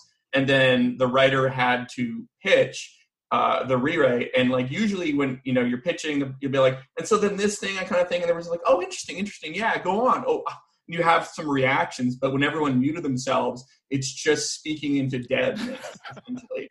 And the client was like, I was really glad that I had written out a script, because it gave me, I could just keep moving, and you're not waiting for the the reaction, the way that you would in person, you could feed off of. And if they're like, that's really interesting, you could lean in a little bit more, maybe improv a little bit on that thing. Oftentimes worst case scenario, like this scenario, where people are like, okay, cool, we're ready to listen. And they're driving their car or something. They're just click mute, and they're like, give, and so there's no, you just have to go with it. And the improv background can be really helpful for when people are asking questions, which is, I think, a more preferable scenario. But when there is a worst case scenario where you get no reactions and you just have to roll with the script, essentially. And now you can at least read the script, I mean, I guess in person, they can't mute themselves as a human being. But, so that is a good thing. This is a small but technical note. And this obviously is more based on if people, where they're at in terms of what they can afford and things like that. But I have noticed a few times people doing Zooms from their phones, and it's always, that can be a little awkward just because they're Zooming and they're moving it around like that, and they're trying to find a good position. That sometimes can be a little awkward, I think, for Zooms where, the rest of us are kind of sitting in a very static position, and then someone else is kind of moving around the room and doing other things and holding it like that. And and it's, again, some people, that is the technology that they're able to afford. So I'm loath to kind of make it hey, you must have a static kind of scenario. But I think it is something where if you're doing Zooms on a regular basis, if you can figure out a cost-effective way, or even to put your phone in one place and position yourself, that is great. Because otherwise, if you're kind of walking around and everyone can see everything that's going on in your house, and it's a little, if you seem a little distracted or taking it maybe less seriously, then other people will feel that about the Zoom. So that's more of a technical thing, but I have seen that happen in Zooms that I've done, and also Zooms that I've had my clients have done, where they've done them from their phone, and it's a little awkward because, it's kind of like getting dressed up. None of us are really dressed up as much. We're all maybe in holiday gear or whatever. If you're on a Zoom and everyone else has a very static drop and I'm at my desk or whatever, and then there's someone walking around who's like, I'm at Target and here I am. It's just, that's the only difference nowadays is people, I was on I did a Columbia university like Q&A on Monday. I had to get up like early for me because it was in the East Coast. And then most people were just like in their bedroom or their office or whatever. And then someone was like on the subway and like doing the thing from this. I'm like, what is going on that you're taking your Columbia University class that I'm sure you pay a lot of money for, but you're doing it from the subway. So, that didn't really matter because it was in a professional setting, but it is something to be aware of that people, I don't know that they'll necessarily judge you from your background. Like it looks like I'm in a prison cell currently. But I think if you are walking around and you're moving and it doesn't seem like the Zoom is in itself a priority to you, that you don't want to give up that perception by kind of treating it with less seriousness. I just want to say, I think delivering a pitch through Zoom when you're at Target is a massive flex. Like that's a power move for sure. I'm 100% hiring anybody that can do that successfully. You mind if I ask a question to some of the other people? Yeah, Rob. I wonder if anybody else does this, because I will usually prepare like an 8, a 12, and an 18 minute pitch when I pitch, because sometimes you go in and you're like, you've just got glazed over eyes, and it's like this is a waste of everybody's time. They're taking the meeting because somebody said to take the meeting, and then other times it's like, oh, these guys are rocking and rolling with me. This is a we're making lifelong friends here. I'm going to take this the distance and get the Q&A ready. But I wonder that does anybody else prepare more than one version of the pitch? And also, like, how long does everybody pitch? Why don't we start with Matt Pitts, since you were talking about pitching earlier? So I just sold a pitch, and it started off by Warner Brothers giving me a book. And so I did the 8-minute pitch first, which was just to the 2 executives. And I was like, this is just my take. This is my way in. This is what I think I would do. Do you dig it? With no prompts or anything, like literally just a Zoom like this. And once I got the go-ahead on that, and I did it with the production company as well, then I started to put like the real pitch together, which ultimately ended up being 10 to 12 pages after like 7 rounds of notes from Warner Brothers. And then when pitching it, it was 22 minutes, which they said was fine. But I think the reason it sold was because we had a great deck. We had 36 pictures that we were constantly clicking at, so they weren't looking at my face. And when we were going through the character section, the characters that I had was like Zendaya and Tom Holland. And if you go online, you can find pictures of Zendaya and Tom Holland together, sometimes in like a position where it just meshes with your pitch and in your story. So we had this like visual storytelling that we did along the way. Again, it was like 36 pictures over 22 minutes. I think that was what really, really helped the executives see it and want to do it. Ian, what about you? How do you? That's a great example of like how Zoom is different, because if Matt was going around pitching various studios, I'm pretty sure you couldn't be like, okay, now look at these slides as I talk. Here is a photo of Zendaya. Here's another photo of Zendaya.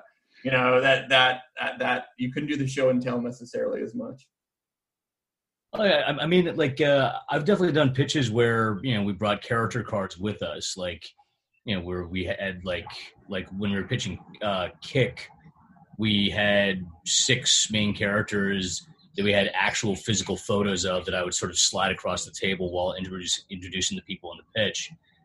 But that's, there's a difference between 6 pictures and 36 pictures. Like, I don't know if like my brain could handle that level of juggling, but I typically I'll have sort of I'll have like 2 or 3 documents that I use. I'll have like a 1-pager that I can deliver in like a couple of minutes, and that's usually just like me talking to the first executive. Like Matt was saying, just like talking about the broad view of my way in, and then once they're on board with that, I'll expand that document, 5, 10, 15 pages, getting everybody's notes incorporated, and then I'll do a very streamlined version where I'll condense that 15-page document into a 5-pager that I can deliver in 15, 16 minutes. So the team that I'm working with has seen that, there's 15 pages worth of material with all their notes implemented. And then they see that, when I go in the room, that I'm just telling the most streamlined possible version of the story. I found that, like, with the average executive's attention span, sometimes you're lucky if you get 15 minutes out of them, but that seems to be about the sweet spot. And there's a number. Go ahead. Can I ask Sorry. a question? I was going to say, I wonder, maybe Matt knows this. Are these executives, are they recording your Zoom meetings and then showing Zoom meetings to the boss? Is that the new sort of, how you don't, sometimes a junior exec will say, can you leave behind some paperwork, leave behind your pitch or your outline or whatever, and then they're going to go in and pitch it to their boss, which you generally don't want because you should be pitching your own story. I wonder if it was that ever discussed when you were pitching, like, oh, we're going to, Matt, we're going to record this. Is that cool? That type of thing. It was never discussed. I don't know if anyone ever recorded it, but it did throw me. I was raised to again, never hand over your pitch, your written pitch, because you're performing it. But in this, environment, they need to see your pitch. They're like, no one can fully process what you're pitching. They need to physically see it. So I kind of had no choice but to hand it over, so that every exec did have my pitch. That, again, I was just performing it and reading it off. So it's exactly everything I said. I just had I added a little special sauce to it, while I was doing it. I think imagining the boss watching a recorded Zoom is imagining a level of involvement and investment that a boss typically does not have. Yeah. Right, but versus doing the whole pitch, hearing the whole pitch again, you know what I mean? True. In others, I would just be worried that initial casual meeting with the lower exec might then be shown to the boss. Like, here is this. Yeah, but you're probably right. If you're taking out a pitch, it's generally going into the buyers, right? You're not. And if you're at a buyer, you don't do 2 meetings, you do 1 because you do. Right. Well, Matt was pitching on a property, so yeah, that makes sense. Yeah. That was exactly it. I was pitching to buyers, so even if they were recording it, that would have been fine with me. Yeah. And I don't know, in terms of Aaron, Emma, Ed, Doug, in terms of pitching, going back to Rob's question, if any of you have experience or specifics about that, about your experiences with that you want to share, thought I'd throw that out there as well. I mean, usually there is like an initial call, but I would just recommend making sure that it is an initial call. Back when I was with reps who weren't as on top of it, they would be like, this is just a call to discuss. And then I had one situation where the execs were like this was the pitch. Right. And so I think just to be really clear on that, even now, because of that experience, I'm always to my manager, I'm just like, so it's just a call, right? Like, confirm again. Let me see the email where they agreed to it, because I just never want to do that. I always like to be over-prepared, so I'll bring in just more than is necessary. But in that initial call, I really want to communicate, first of all, my personal connection to the project, AKA my way in, how I see the characters, and then a rough overall structure highlighting like act breaks and the midpoint.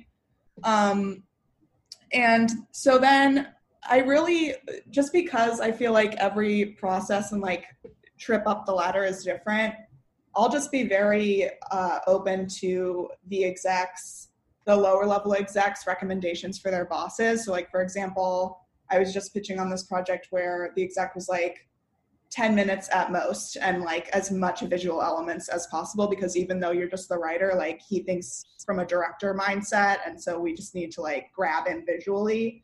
On one project, I was told like 30 to 40 minutes, like talk that long, and so I prepared that. So I think like, again, being flexible is important, but I found that if just left to my own devices, my like pitch scripts these days usually run about 6 pages, and that translates to like 17 minutes, which has been effective. By the way, what Emma spoke about happens often, and it happens even when the reps check and say, this is just a preliminary call, right? And they're like, yeah, totally. And then they'll be like, they don't get to hear back from the client. So I know they said it's preliminary call, but they kind of treated it actually like, so what you got for us? So like, it's just being better prepared is always the ideal thing, because they will tell your reps, no, this is a preliminary call. They don't need to have anything prepared. And I just have seen it happen. And I've had it happen to me. And it is a real bummer, because then the client has to improv on the spot and they feel like they're in an awkward position. So if you be prepared, at least with a thumbnail sketch of what you would do and what your involvement would be, or what your iteration would be, because even if they tell your reps straight up, this is a preliminary call, they don't need to prepare anything. Because what will happen is they'll talk and then they'll talk and they're like, so great. And they'll be like, I mean, like, if you have anything, we'd love to hear it. We'd love to hear it. I mean, you don't have to, it's totally fine. But if you have anything, we'd love to hear it. And then the writer feels like, well, we're on this Zoom. I guess I feel like I need to do something. So yeah, that's a really good point that is often brought up, is that even a preliminary call can be a pitch call. Yeah. And sometimes you don't even find out until the Zoom, all of a sudden the Zoom starts to populate and you've got 10 people on the Zoom and you think that you're just, it's a general, but they want to hear your take on, whatever the thing is. And the closer it is to a full pitch, the better off you are. And we've just been joined by Amy Thurlow, writer's assistant, script coordinator, showrunner's assistant, WPA, on shows such as Gossip Girl, Krypton, Sleepy Hollow. Welcome, Amy. Thanks for joining. Hi. Thanks for having me. Sorry I was late. I have plumbing issues, I heard. Yes, question for you. Favorite holiday movie, which is something that everyone was asked already and answered. My favorite holiday movie is easily The Muppets Christmas Carol. Oh, okay. No one said that yet, so that's a good choice. Oh, really? Yeah. Such a classic. My favorite. And then Zoom tips. Like, everyone's taking Zoom meetings now. We're trying to get a tip from everybody on Zoom meetings. What's one piece of advice you have for anyone taking a Zoom meeting? So I have one, always check your preferences and settings before the meeting, because I can't tell you how many times I've had issues where the settings that were there suddenly reset. But the other big one is I bought a microphone. Oh, wow. That's separate. Mm-hmm. Because before I was having issues where there was a lot of feedback from the other audio and stuff. And so now that I have that, it's so important that you're heard, and it's such a, it's really hard over Zoom. And I feel like everyone, even with a microphone and everything, it's still some things get lost through shitty internet and everything. So that's my big tip. And I just got a note that Ian still has to answer his favorite holiday movie too. That's a. Let's look at this. Weirdly enough, the one that I keep coming back to every holiday season for the past few years is a movie that nobody saw when it first came out, but it seems to have developed a tiny little cult of me and maybe two other guys. I really love The Ice Harvest with John Cusack and Billy Bob Thornton. It's maybe the last movie that Harold Ramis did before he died, and it's kind of a just brutal, nasty, really funny black comedy set around the holidays that is kind of like a really nihilistic inverse version of Groundhog Day, where you've got John Cusack as this mob lawyer who's stolen a bunch of money from his client, and all he has to do is just get out of town, but this ice storm hits his town, and more ways of him escaping get closed off. So it's just him in this sort of loop trying to escape this little hellhole Kansas town that he's in, and him having to make increasingly desperate decisions to get out of it. It's this great little film noir, and because the holidays tend to be sort of an emotional roller coaster for me, I like something that doesn't expect me to be cheerful that time of year. Mm-hmm. I like that there's this movie that essentially has a moral that you can that you can make certain bad decisions and not end up with coal in your stocking. It's one of those things like there's it's not like a super popular one, but it's one that I definitely enjoy. And you're in Hawaii now, Ian. And so I wanted to ask everybody, this being the holiday season, obviously this is a year unlike any of us have ever had. How are you going to celebrate this year, and how is it different than normal? Obviously you're in Hawaii, so I'm going to put it to you first and then I'll go through the panel. How is celebrating the holidays different this year for you? And what are you going to do? We're kind of just figuring that out right now because we decided about 48 hours ago that we were going to stay here through spring. So it'll be the first it'll be the first time that it's just been me, my wife, and our baby. We usually go see family or have family come see us. Now we're on an island in the middle of the ocean, just kind of figuring it out. So I have a feeling just on a slumming it in paradise, huh? Yeah, on just like a visual and social level, it's going to feel very unlike any other Christmas we've ever had. But a lot of things this year have felt like that. That's I never had a Halloween like the one I had this year, and I never had a Thanksgiving like the one I had this year. It's 2020 is the year first time in 14 years, no Burning Man. Oh yeah, no, yeah. First time in 18 years now. But so like it's going to be different, but no different than any of the other holidays were. Mm-hmm. John? I'm lucky in that my wife's family is here in LA, and then also my brother and my sister-in-law and my nephew live here in LA. So, I would usually go home to Vancouver, Canada, which is where I'm from, kind of 1 year on, 1 year off. So it's not extraordinarily different in that I'll still get to be with my wife's family and with my brother and his family. So, but yeah, it's just, it's like you're not going to be doing the holiday travel. You're not going to be doing all the craziness that you normally would do. So, it's unfortunate. My mom is up in Vancouver and none of us are in Vancouver, unfortunately.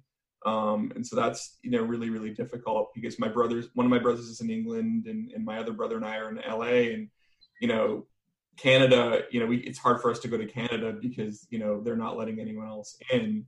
So that is obviously sad, and where everyone's talking about we want to make it up for next year, but it's better to be careful, just because she has, she's in a high risk category, and so we want her to be as careful as possible and all that kind of stuff. So it's tough. I mean, my wife pointed out that my nephew in England, we're not going to see him until gosh knows when, and so it's just one of the things where you don't see family, you don't see them kind of grow up, and that's a little sadder, but I think we make the best of what you can given the circumstances that we're in.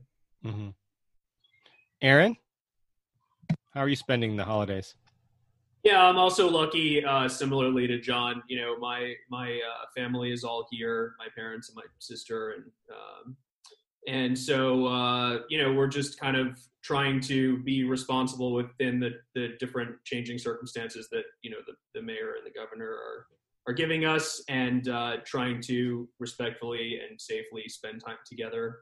What's interesting about what I was saying before with technology is that in a way, the prevalence of Zoom and other teleconferencing equipment has fostered this emergence of dare I say, like a technological family reunion. And so what we're doing a lot with people who live all over the country and even different parts of the world is we're all bringing them together on Zoom. And we're even doing that now regularly, where we probably normally wouldn't have an excuse to do that.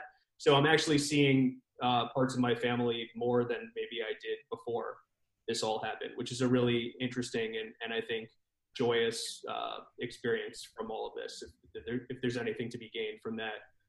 What was interesting, though, was that I work in a virtual room, and it's a comedy room, so we're constantly pitching material and getting used to doing that online more and more every day. And when we did the first family reunion, I found myself pitching jokes to my family, which is a little awkward. And I got a couple laughs, but mostly blank stares from my 3 and 4-year-old, daughter's cousins. But it's a really interesting time. We're maybe going to go to one of these if we're able to. Again, I'm not really sure what's going to happen with all the restrictions, but there's a lot of these drive-through like holiday experiences, especially in LA. We did one for Halloween that was really fun, and my daughter really enjoyed it. So I think we're going to do one for Christmas. And just taking lots of walks if we're able to, and spending that really close time together is one of the things that we all can control through all of this. Mm-hmm. Amy, how are you spending the holidays this year? And how is it different than normal years? It's going to be different because I'm going to be quarantining. Today is actually my last day before I start to quarantine. So I'm going to start quarantining tomorrow. And then I'll drive directly from here up to my parents' house in the Bay Area. With like no stopping, which is also like a hard thing. I've done it a couple times since since this whole thing began, and it's a little unpleasant, but it works. And then we'll be doing Christmas outside in my brother's backyard, and we already got like giant coats basically.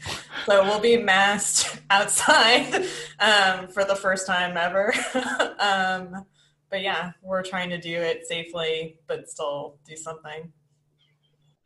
I think at Home Depot, fairly cheap, you can get those giant 5-gallon propane tanks, and they sell propane heaters, really small ones, but they put out a lot of heat for, I don't know, $20. So I don't know, it's something to consider if those jackets aren't enough. But Chris Cook, how about you? How are you spending the holidays this year, and how is it different than in past years? Yeah, kind of a combination of everything we heard. I'm local. All my family is here, so it's nice that I never have to go to an airport for the holidays. But we're going to be masked and outside in one of our backyards, and it's very strange. But look, the idea is I'm willing to sacrifice a normal holiday season so that this isn't my last holiday season. Mm-hmm. So it's all about, we're being super, super smart, and we'll make up for whatever's missed in some other way. Right. Matt Pitts, how are you spending the holidays this year, and how's it different? I'm from Boston. My wife's from New York, so we never see family around the holidays, to be honest. Sometimes my mother-in-law will come out. I was really worried about the holidays in March because I knew that it was going to come, and I was going to feel depressed, or it was going to be shitty. But I got to say, Thanksgiving was kind of awesome, just because, and I'm different in a way that like we usually host like 20 to 25 friends. And, I always got to clean up after them, and it sucks. and it was so good to it was just the 4 of us. We have a 5-year-old, 7-year-old, 4 of us. We put up the Christmas tree. We ordered a fake one, so we put it up. We put a train around the tree, super fun. So I'm looking forward to it. We usually Christmas Eve go to, church and then go to the smokehouse. Can't really do that, but we're going to get dressed up and cook steaks. So it's some version of the smokehouse. And then on Christmas Day, I usually wait. What's that? I said probably better than the smokehouse. I know. And then on Christmas Day, I usually wait in line Christmas Eve to get a honey baked ham. So I'll probably still get a honey baked ham, and we'll still eat it. We'll be in our PJs. We'll have Prosecco and mimosas. It'll be great. We'll make it great, like everyone else will. I love that attitude. Yeah, absolutely. Matt Bryan, I'm putting you on the spot. How are you spending the holidays, and how's it different? I mean, obviously it's different for all those same reasons. This will be the first year I will not be able to see my family in the Midwest, so that'll be interesting. I'm actually kind of glad because there's a lot of passive-aggressive behavior out there, so it'll be good to avoid that. But always looking on the bright side. Absolutely. But a lot of it, kind of echoes those same sentiments. We have technology, we can do those things. And for me personally, like watching these family movies, like I said, Scrooge, all those movies, having presents, those things kind of connect me to it. And for me, I'm very introverted in that regard. So that gives me that kind of joy, that feeling. So that really helps in that regard. Plus, I got hired to write a script for a guy in the UK. So that's me doing that over Christmas. So that'll be fun. Yeah, that's good though. Yeah, keeps me busy. Rob Edwards, how are you spending the holidays and how's it different? Yes. Well, actually, it's funny. I'm from Detroit, so Thanksgiving is usually my brothers and I, huddle around the TV and watch the Lions lose. So we just did that over Zoom this year. I just had a Zoom computer by the TV, and then we all just did the same thing and just, okay, well, the game's out of control now, and then we just start, talked about everything else. Christmas will be interesting. I think like everybody, we're just kind of waiting to see what the world is going to look like in a couple of weeks. I have a son, a 27-year-old son who's in New York right now, and a 23-year-old who's in LA. So I don't know if my older son will be able to get on a plane. I'm hoping. Little guy, who knows? He had a contact issue at Thanksgiving, so we didn't see him for that. So he was just on Zoom. And then, yeah, I mean, the same kind of thing where I just got accelerated on a script for a big company, whatever. But one of those things where like, oh, hey, we want an outline by the end of December and a draft in March. And so I would be in my office kind of huddled up anyway, no matter what. So, so I don't know. I mean, it's always great when you kind of get to hug people. I miss hugging, but again, it's like we're being vigilant now so that we can have the best Christmas ever next year. Right. Ed McCarthy, how about you? Christmas, usually it involves some sort of travel. I am from originally New York, and my husband's family is in Texas, so it was usually trying to visit one or both sets of families. But, we'll be local. We're not going anywhere. No one's coming here. We're shutting out society. So it's just me and him, which I think it's going to be just like Thanksgiving. All these expectations, you have to curb them away and be like, next year you will get to do all these things, hopefully. And we'll probably go for a nice long walk and actually talk to each other, things like that. And I'm sure it'll be some Zooming with family and cooking and baking, things like that. But I'm not going to lie. I am so the last few weeks looking forward. Like it's like when I was a kid looking forward to Santa, to at night pouring a double glass of Chardonnay and watching Wonder Woman. I am not lying. Like I am so looking forward to that. Like it is like, I'm looking forward to just eating, getting the day over with, so I can just be in complete darkness and the 12-year-old gay Ed is like in heaven, with Wonder Woman. So right. that's gonna save Christmas, I hope, for me. I hope it's good.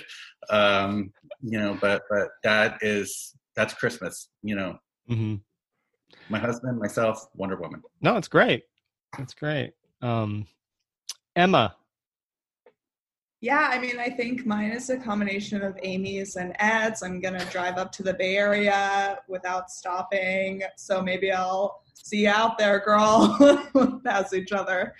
And then, yeah, my parents are divorced. So fortunately or unfortunately, I just have to pick one of them and the other one has to deal. And honestly, this whole pandemic has really helped with the boundaries I've been working to establish with people. I feel like that's been a real silver lining for me because my family is a little crazy. So yeah, I'm looking forward to it. And then just Wonder Woman is also invited to my celebration and will be the guest of honor. So yeah.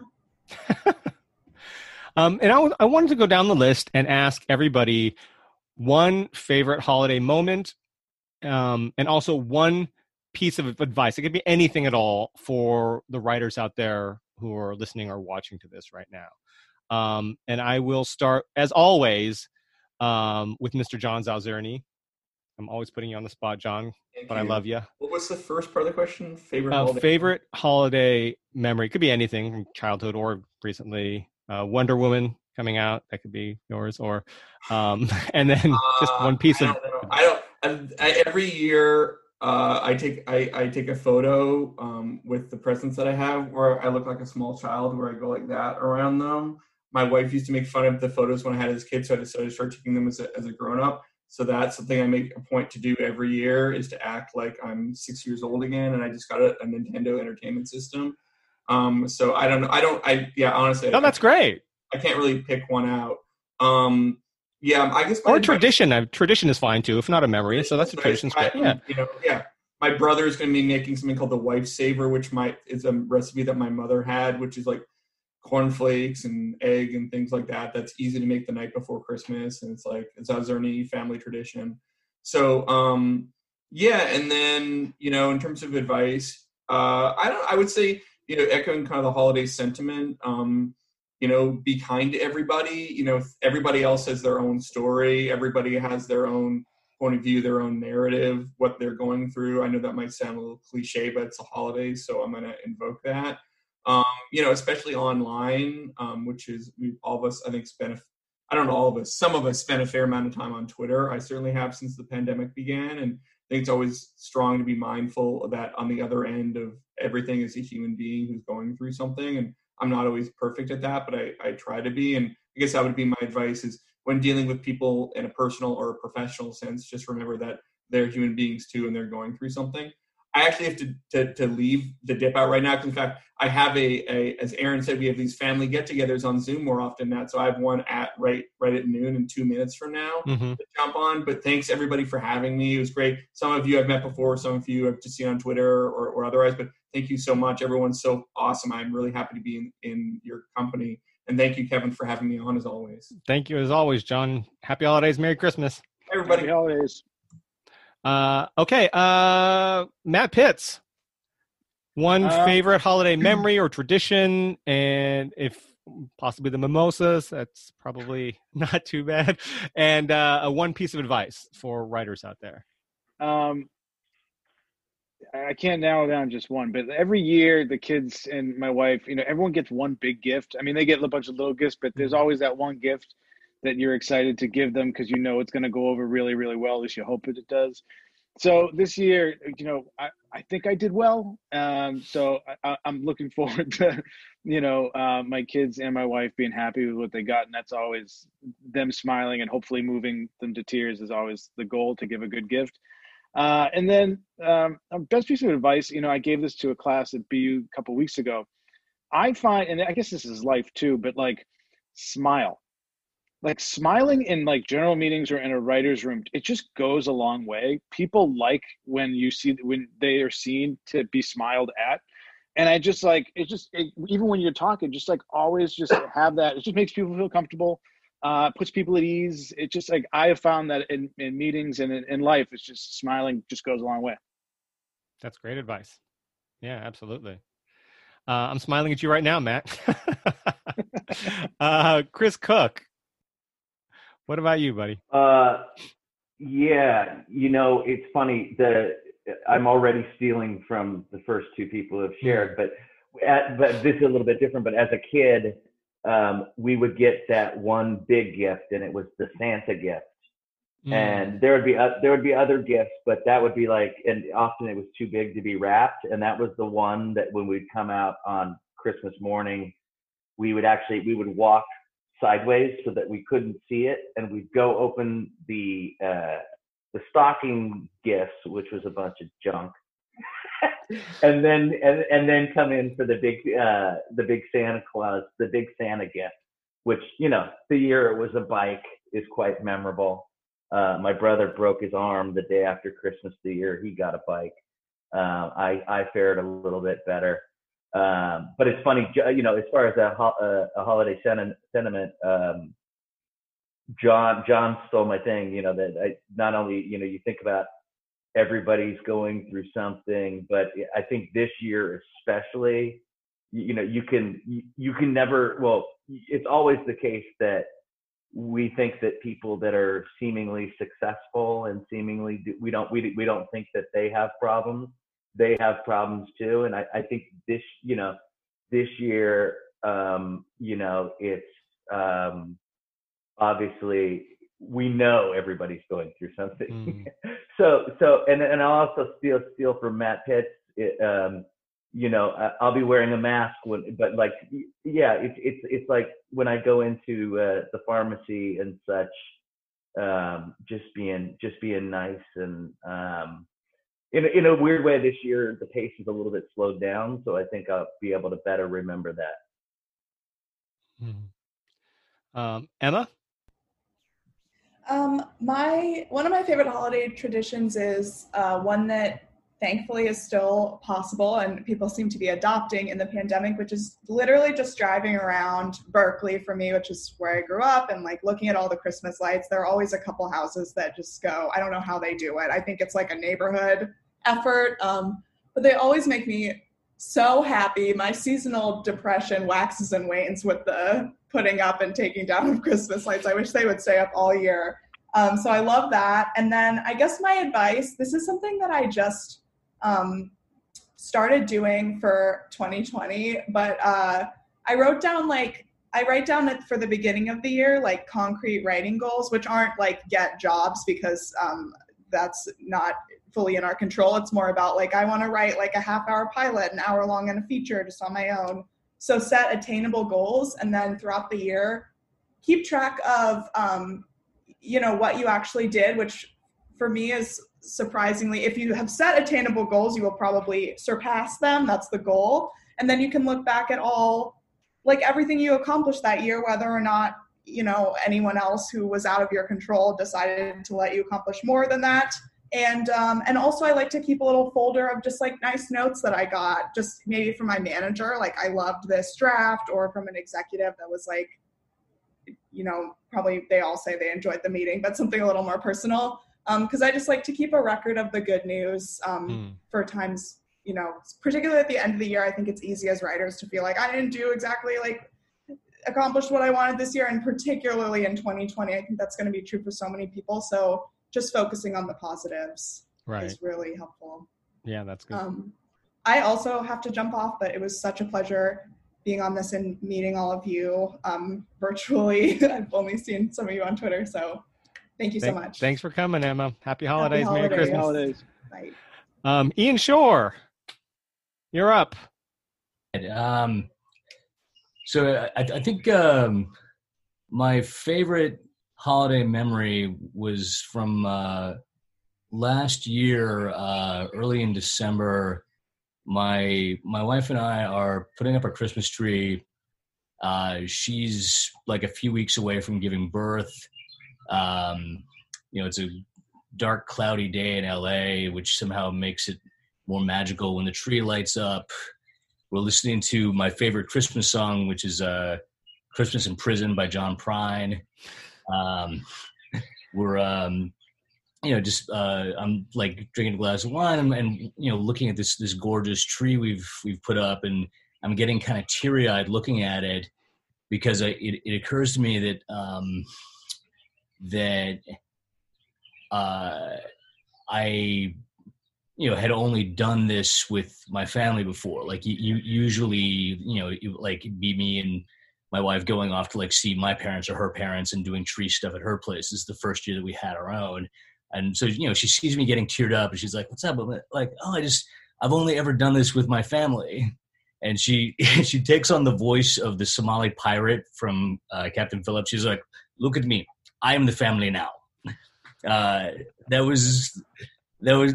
just brought joy to my black little heart. In terms of advice,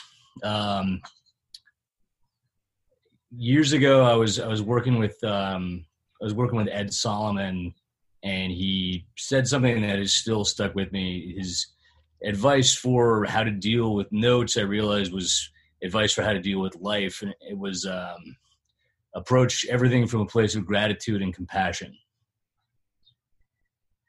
That is good for both work and life. Rob Edwards, can you follow that up? No. Absolutely not. No, that's great. And yeah, wow. Great stories. I have, it's funny. I have two kind of competing memories. And yeah. And so one was, with my two sons. One, when my oldest son was like 4 years old, every Christmas he would get up like super early, like middle of the night, like Santa, whatever, and then run out to the living room, like, no, dude, come on, let us sleep a little bit. Like, well, when do I have to sleep until? 7 a.m. You have to sleep until 7 a.m. Santa, whatever, and then we'll all go out together and we'll be fine. So he races into the bedroom at 6:45 and stares at the digital clock. And every time it's like, okay, 6:46, hey, whatever. He keeps looking back at us. Every time the thing clicks, he's just sitting, like 2 inches away from the clock. And my wife and I, we're trying to be stern, like, okay, rules are rules. My wife turns to me like, come on, we gotta, whatever. Can we just, can we just give him a break? It's like, no, absolutely not. And so, but then at 7 o'clock on the dime, whoosh, we all go in. It was the best Christmas because he's just running around like a crazy guy, and we had a good time shopping that year. So that was my one favorite. Second was when both kids got to that point where they're kind of like, what is this thing of this mystical man who comes down the chimney and blah blah blah, and so they started questioning us. And I said, well, I'll tell you what, if you don't believe in him, he doesn't come. He doesn't believe in you. So do you believe in him or not? I'm like, well, yeah, whatever. So now as they are adults, they are, 27, 23, we still, they go, they make their list, Dear Santa thing. We deliver the Dear Santa letter from them, which is usually URLs and catalog numbers. And who just make it easy. It's like, okay, great. And print out from Amazon. Absolutely. It's just like, okay, here's a couple of pages of things. I've circled all of the parameters, I'm giving you some time. No PS5, no, it's not happening for anybody this year. But yeah, so we still do that. So it's super fun. Mm-hmm. And my advice actually came by accident this year, which was that I'm from the sitcom world, since I was, 21 or whatever. And the rooms are always super loud. So to get heard, you yell over everybody. And, you're yelling jokes, you're yelling storylines, whatever. And that's what rooms are. But Zoom is terrible with two people talking at the same time. So you have to listen. You have to let somebody complete a thought. And midway through the experience, I was like, well, this is actually kind of interesting. Sometimes the ends of people's thoughts is where all the money is. And so it's kind of fun to actually listen to people. And so that is my piece of advice. Like, listening is one of those great gifts that you get from this horrible year. Right. That's awesome. Yeah, brother. Well, guys, I got to bounce, but it was great talking to you. Yeah, thank you for coming, Ian. Happy holidays. Merry Christmas. Yeah. All right, take care. Merry Christmas. Merry Christmas. Happy holidays. Who do we got? Aaron Weiner. I just kind of wanted to, before I give my answer, I wanted to echo Rob's sentiment because it was something that I was thinking about when you first posed the question. I think listening is participating. And I think a lot of the time we, especially as writers who work in rooms, we think that, we have to be talking to be participating, but people talking, there's an audience on the other side of that. And being part of that is being part of the magic of what's going on.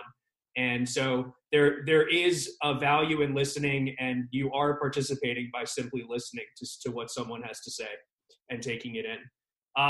My favorite holiday moment, I thought about it a little bit while people were answering, and it has to be like when I first got the Super Nintendo for the holiday, going, like, just being excited to see the box, running into my room with my father and like figuring out how to set up all the wires in the back of the TV. And then he actually sat down and played it with me for a little while, which was fantastic. And one of the really great experiences of the holidays now for me is giving gifts to my daughter and seeing her face light up and feeling the feelings that she's feeling, and rediscovering that feeling in myself is something that I think is just, one of those incredible life moments. So I find myself looking for things to buy for her because I just want more of that feeling. It feels so good to give her things. Mm-hmm. And my lesson, I think, a little self-promotion here. I just wrote this article on this new writing magazine called Rye Times, but it was called The Art of Losing. And I think as writers, we experience a lot of losing and failure and pitches that don't go well. And I think that there's a lot of emotion that comes from that experience, especially initially coming out of that experience. But, there's a challenge in losing and failing and having a pitch that doesn't hit. And the challenge is, after you get past those emotions, are you able to really look at that experience and grow and learn and take what you saw in that particular unique experience and employ it as you move forward in your life and become a better person, a better writer, to grow as a creative person. And I think that in looking at failure and loss that way, we can become better people, and we can find ways to move forward. I always think of Finding Nemo when Dory says, "Just keep swimming." No, that's great. And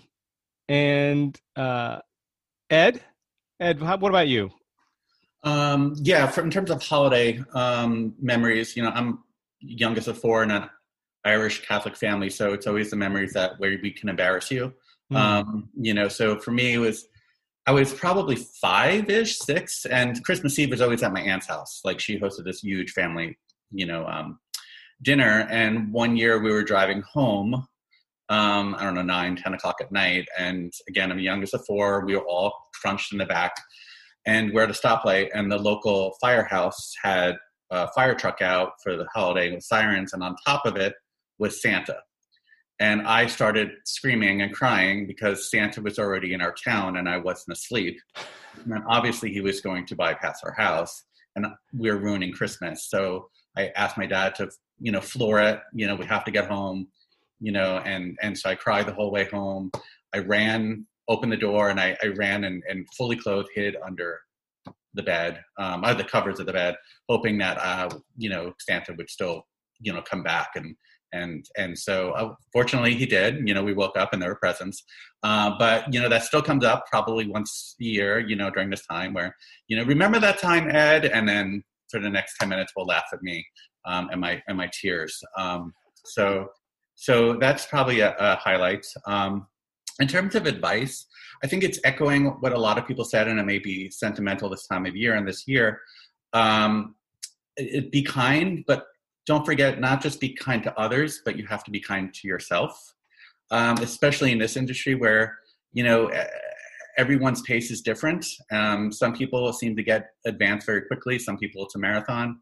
It's so easy to measure your life by where you are versus where you want to be.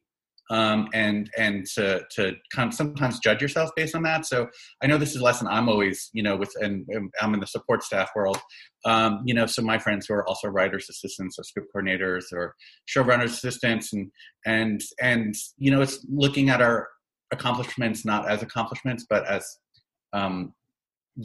failures. Like sometimes I'm a writer assistant. Why aren't I staffed yet? Or I submit a script to a contest and I make the semis or the finals, or why didn't I win? So it's easy to interpret these moments as failures instead of seeing them what they really are as progression, and so it's that reminder. It's like, be kind to others, throw that energy to the world, but also remember to throw it back to yourself. Mm-hmm. Because this industry can be harsh and brutal and difficult. And if you're not kind to yourself, sometimes people won't be kind to you either. So, so self-love is important. It is. Yeah, it's good advice. Matt Bryan, I'm going to put you on the spot.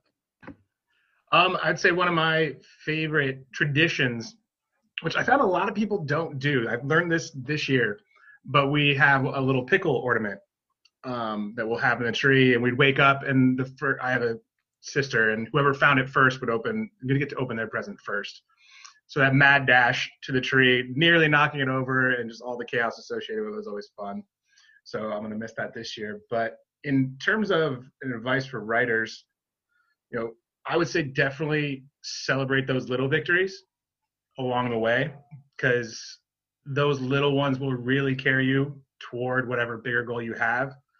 I mean, that's kind of what we were just talking about. Like, Ed was saying that, you can really get bogged down when you really judge yourself or really critical, but you really got to look at the strides you're making for yourself, not compared to other people. So yeah, just definitely learn to appreciate the good things that happen, learn from the bad, and just grow with it.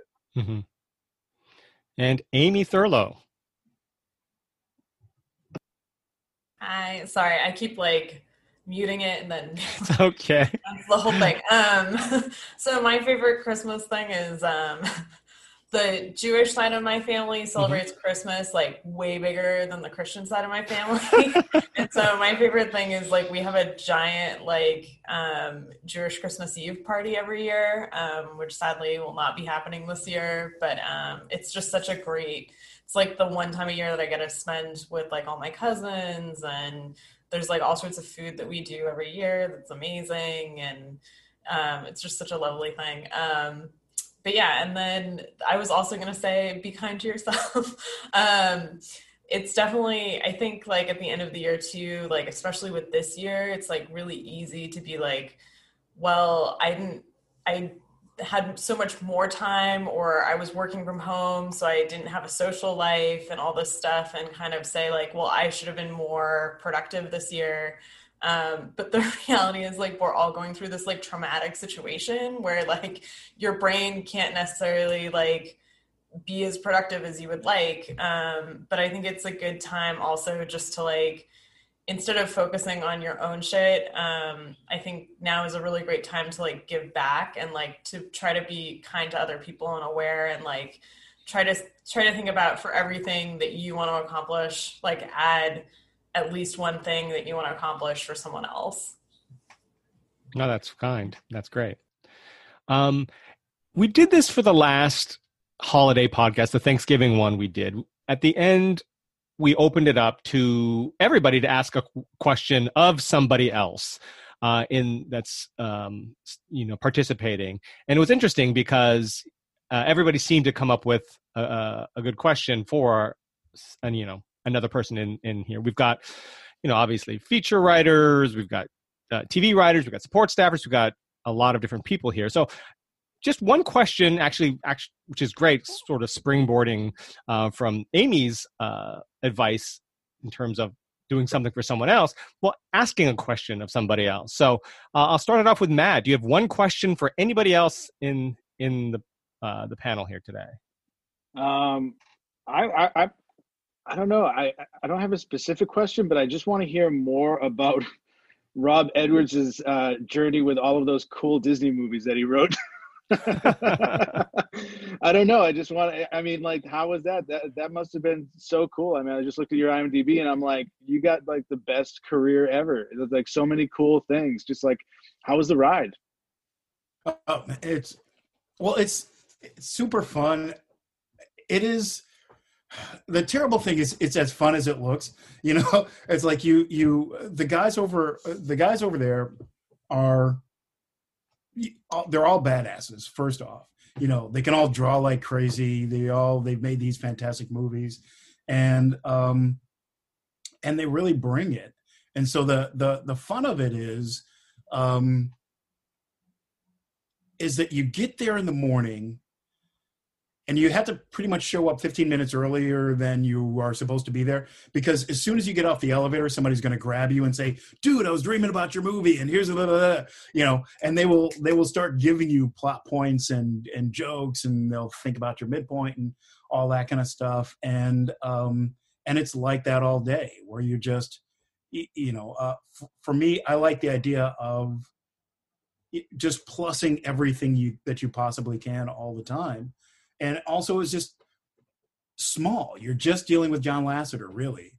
And if he likes it, he jumps in the sandbox with you and he starts playing around. How about this? Why don't you try this? Blah blah blah. And it's a lot of fun. I'm having it's not on the IMDb yet, but I'm having a similar experience right now with Marvel, where those guys super smart. Everybody is just crazy smart, and you're reading comic books in the for most of the time. You're watching great movies, referring to those things, and getting in it. Man, it's just sometimes I feel well. I mean, obviously with you and Westworld, you're in a great sandbox, and the people that come into that world are just fun to work with. They're in it for the right reasons. They're tireless most of the time, and geeky and smart in good fun ways. Yeah, I mean, it's like. I would say it's like not working, but please send the check. But but it is something that I would do for nothing. Great. And Rob, so now one question for somebody else in the room. Let's see. Who I got? I actually have a question for the assistants, because when I started. My first gig when I was like 20 years old was as a writer's assistant on the Mary Show with Mary Tyler Moore at MTM, and it's getting coffee and lunches and whatever. You're just driving around. Of course, it was a million years ago, so we actually printed scripts, and then I would drive all night and deliver them to people, and then re-deliver them when their sprinklers would come on and would soak the scripts and stuff. And I wonder, like, what do you guys? You get a perspective that you don't get anywhere else. On the process, on what works and what doesn't, because you can kind of like armchair quarterback it, and the thing evolves so quickly. So I'm wondering, like, what insights can you, from your perspective, give to writers about what we are, anything. I was going to say what we're doing right or wrong, but also like just anything. I'll see. Amy, do you have any thoughts on that, or Ed? Yeah, Amy and Ed. Or, I mean, Matt Pitts was formerly J.J. Abrams' assistant, so maybe he's got some. Oh, yeah, right. Yeah, then he really does. I always thought, when you work with Aaron, yeah. I was just going to say, when you work with your bosses, and your bosses are clearly just very successful, or they're good at what they do, I always thought it was good to see them make mistakes. And to see that not everything they put on the page is gold. I've seen, whether it be JJ or anyone else, you ask a question like, oh, why did the character do that? And they're like, oh, I don't know. I didn't think about that, So it's just good to hear that. And it just puts you like, okay, if they're making mistakes, it's okay that I make mistakes. And I'm not as intimidated. So I feel more comfortable making mistakes. There's a saying like, let it suck. Mm-hmm. Let the idea be bad, because from bad ideas come good ideas. So we say that a lot in all the different rooms, let it suck. And, that's one of the biggest things I learned. Yeah, and I'll just jump off that. Rob, you said you worked in sitcoms for a while. One of the reasons why I love working in multicam is that we get to see run-throughs, we get to see rehearsals, we get to go back to the room after we see that a joke didn't work, and we rewrite that joke, or we come up with a new game for that scene. Whatever it is, we're constantly adapting, and we're all together experiencing this creative world where something is becoming itself, step by step. Ed, Amy, do you have anything to add? Yeah, I feel like I have to walk a delicate line because I'm still an assistant. So, I mean, Amy, do you have something you want me? I don't want to be. Oh, no, go ahead. I'll go after. I mean, I'm also in the TV drama world, so I know there are some similarities, but also some differences between drama and comedy. So, I mean, as an assistant, I really appreciate being, a writer assistant in the room, and the shows I've been involved with have been very open to, but like, you can pitch. So I felt part of the creative voice as well, not just shut up and take notes on what we're saying. But in terms of, echoing a little bit with Matthew was saying about failure, it's also seeing showrunners and EPs and co-EPs not have the right answer right away. And what I mean, like when the studio and network or, there's a time crunch and they may be like, what, give me the night, I need to think this over. It could be a production concern. We have a certain amount of the budget. Do you want to do it, use it on this scene or that scene? One has to go, kind of a thing. Or a story, creative concern. They don't want to, if we do this option, then we're backing ourselves in a corner that might hurt us later down the season. So to see like the answer isn't instantaneous, and it could be part of the collaborative discussion of with the room, or it can be something like, I need to sleep on this, or catch me at the end of the day. And it's okay to set those parameters, even though you might have the line producer or the network or the studio or all these other another department head coming at you for an answer right now. It's okay to be like in a polite way saying no. We'll come back to that. We'll circle back to that in a timely fashion. So you make the right choice instead of a rushed one. So that's been good to see. Mm-hmm. Amy?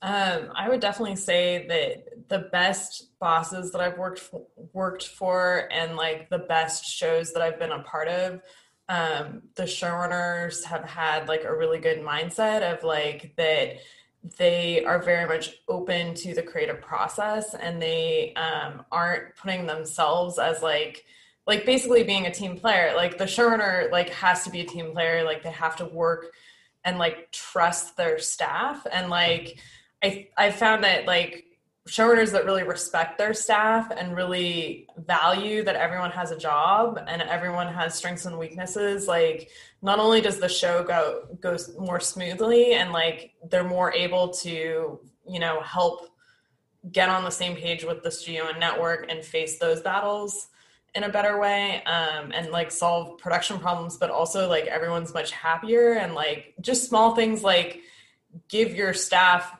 a set time to come in and come out like of the room, like barring there being a crisis. Like I honestly can't believe how many showrunners are just like, well, we get you for a flat number of hours, so we don't have scheduled room hours. And it's kind of like having the respect of like knowing that that everyone that works on your show is a person and like is going to have a doctor's appointment or like whatever and need to have those things. Like not only does it make it like a better work environment, but I also have found that like you just get the best out of people. You get the best ideas, you get the best show. And like, I don't know, that's my main like takeaway from all of this. Yeah. And what is your question for another person in the room? Oh gosh. My question for another person. I feel like can I ask very quickly what everyone's like, if everyone's in features or TV? Because I missed that part. Oh, yeah. Kind of like an ask of everyone. Yeah. I mean, Aaron is a writer of Half Hour on Disney's City to the Max. Chris Cook is a lit manager of Skyway Entertainment. And let's see, Ed is a writer's assistant on Amazon's Paper Girls and USA's Dare Me. Rob Edwards is a feature writer, but also done a lot of sitcom stuff. But he wrote Disney's Princess and the Frog and Treasure Planet and everything from Full House to Fresh Prince of Bel-Air, A Different World, and Living Color. Matt Bryan is a writer and a great guy, and he's also one of our generous patron donors for Patreon. And yeah, I think did I miss anyone? I think that's everyone, I think. So there you go. Those are the breakdown again. Thank you. So was that your question or do you have another? Yeah, that was my question. Okay, there you go. Like, I don't know. I mean, if you think of something else, you can shout it out. I'll pass it over to Aaron then. Yeah, I mean, I wanted to ask Rob more about sitcom days. I sort of came up in the world of multicam and have had a bunch of mentors who worked on shows like Cheers and Frasier, and I think that I've always sort of connected the most in that world. I've worked on different shows in different areas of the business, but I always enjoy that kind of collaborative, fun on stage, most like a play type of world. So, what are some of the things that you loved about working in that space? Is there anything that really stuck out to you and you took into and employed in your further career as a writer? Probably. Yeah, it's two things I think that jumped into my mind. One was, and they're both under the category of raw fear. That it has to be funny. People have to laugh. Especially if it's multicam, 500 people are going to come into the audience, and they're and you gotta serve them up something. So when we were doing when I did Rock, and Rock on Fox, and Rock was live. That season was hilarious because you go through all the thing of getting the script, just normal script writing, and then you have to write a script that will work, where all the jokes work if they're laughed at, but should work as dialogue if they're not laughed at, and because you don't want to leave the actors hanging, just sitting there waiting for a laugh that's never going to come.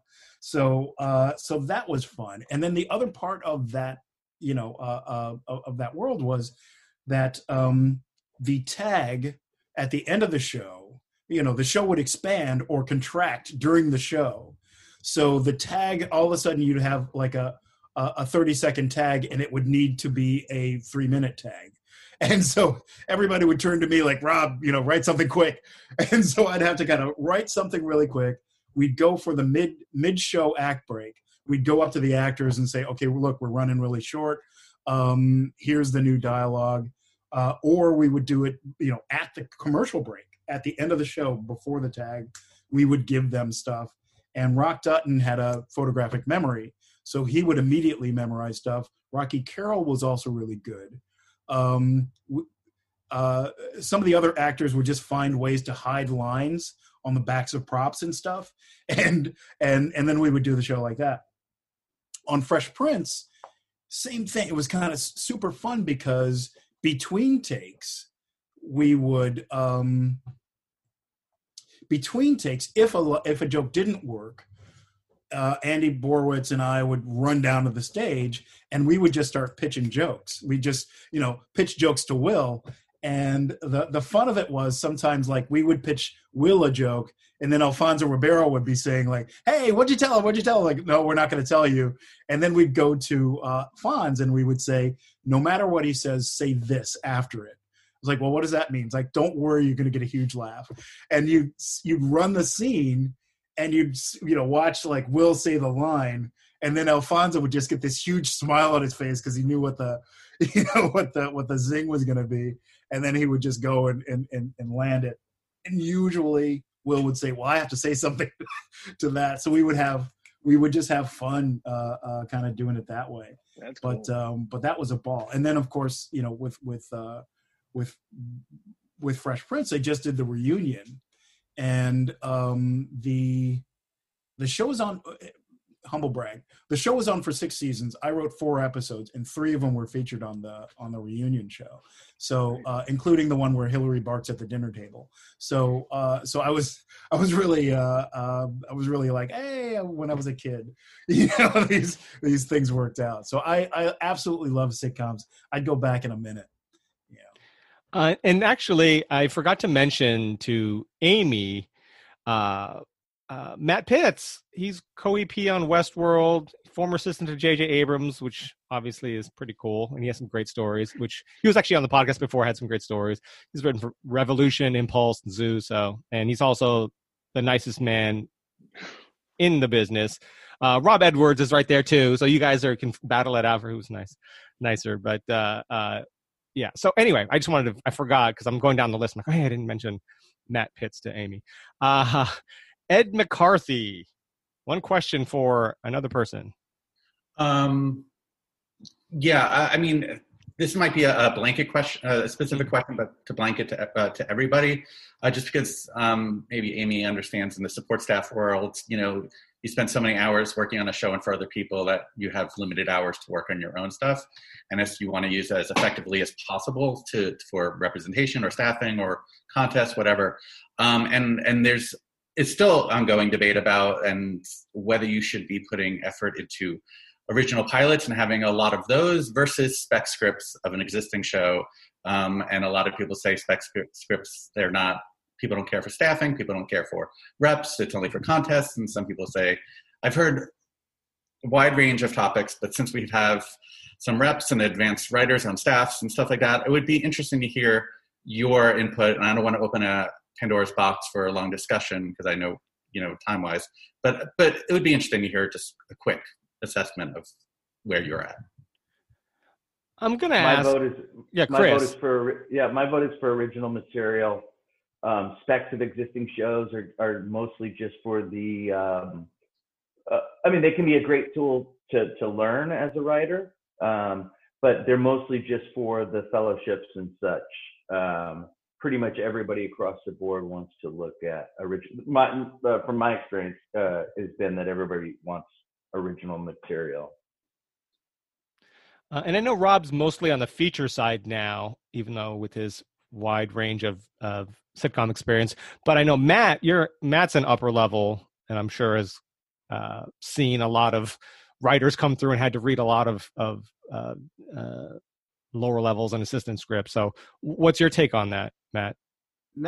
Now when I was probably like 10, 12 years ago, writing specs of existing shows was a thing. And I have a Rescue Me, I have an Entourage, and it kind of fell out, and it's not a big deal anymore. And people really just want your original voice. I remember when companies just started switching to be like, we only take original stuff because we want to hear your voice.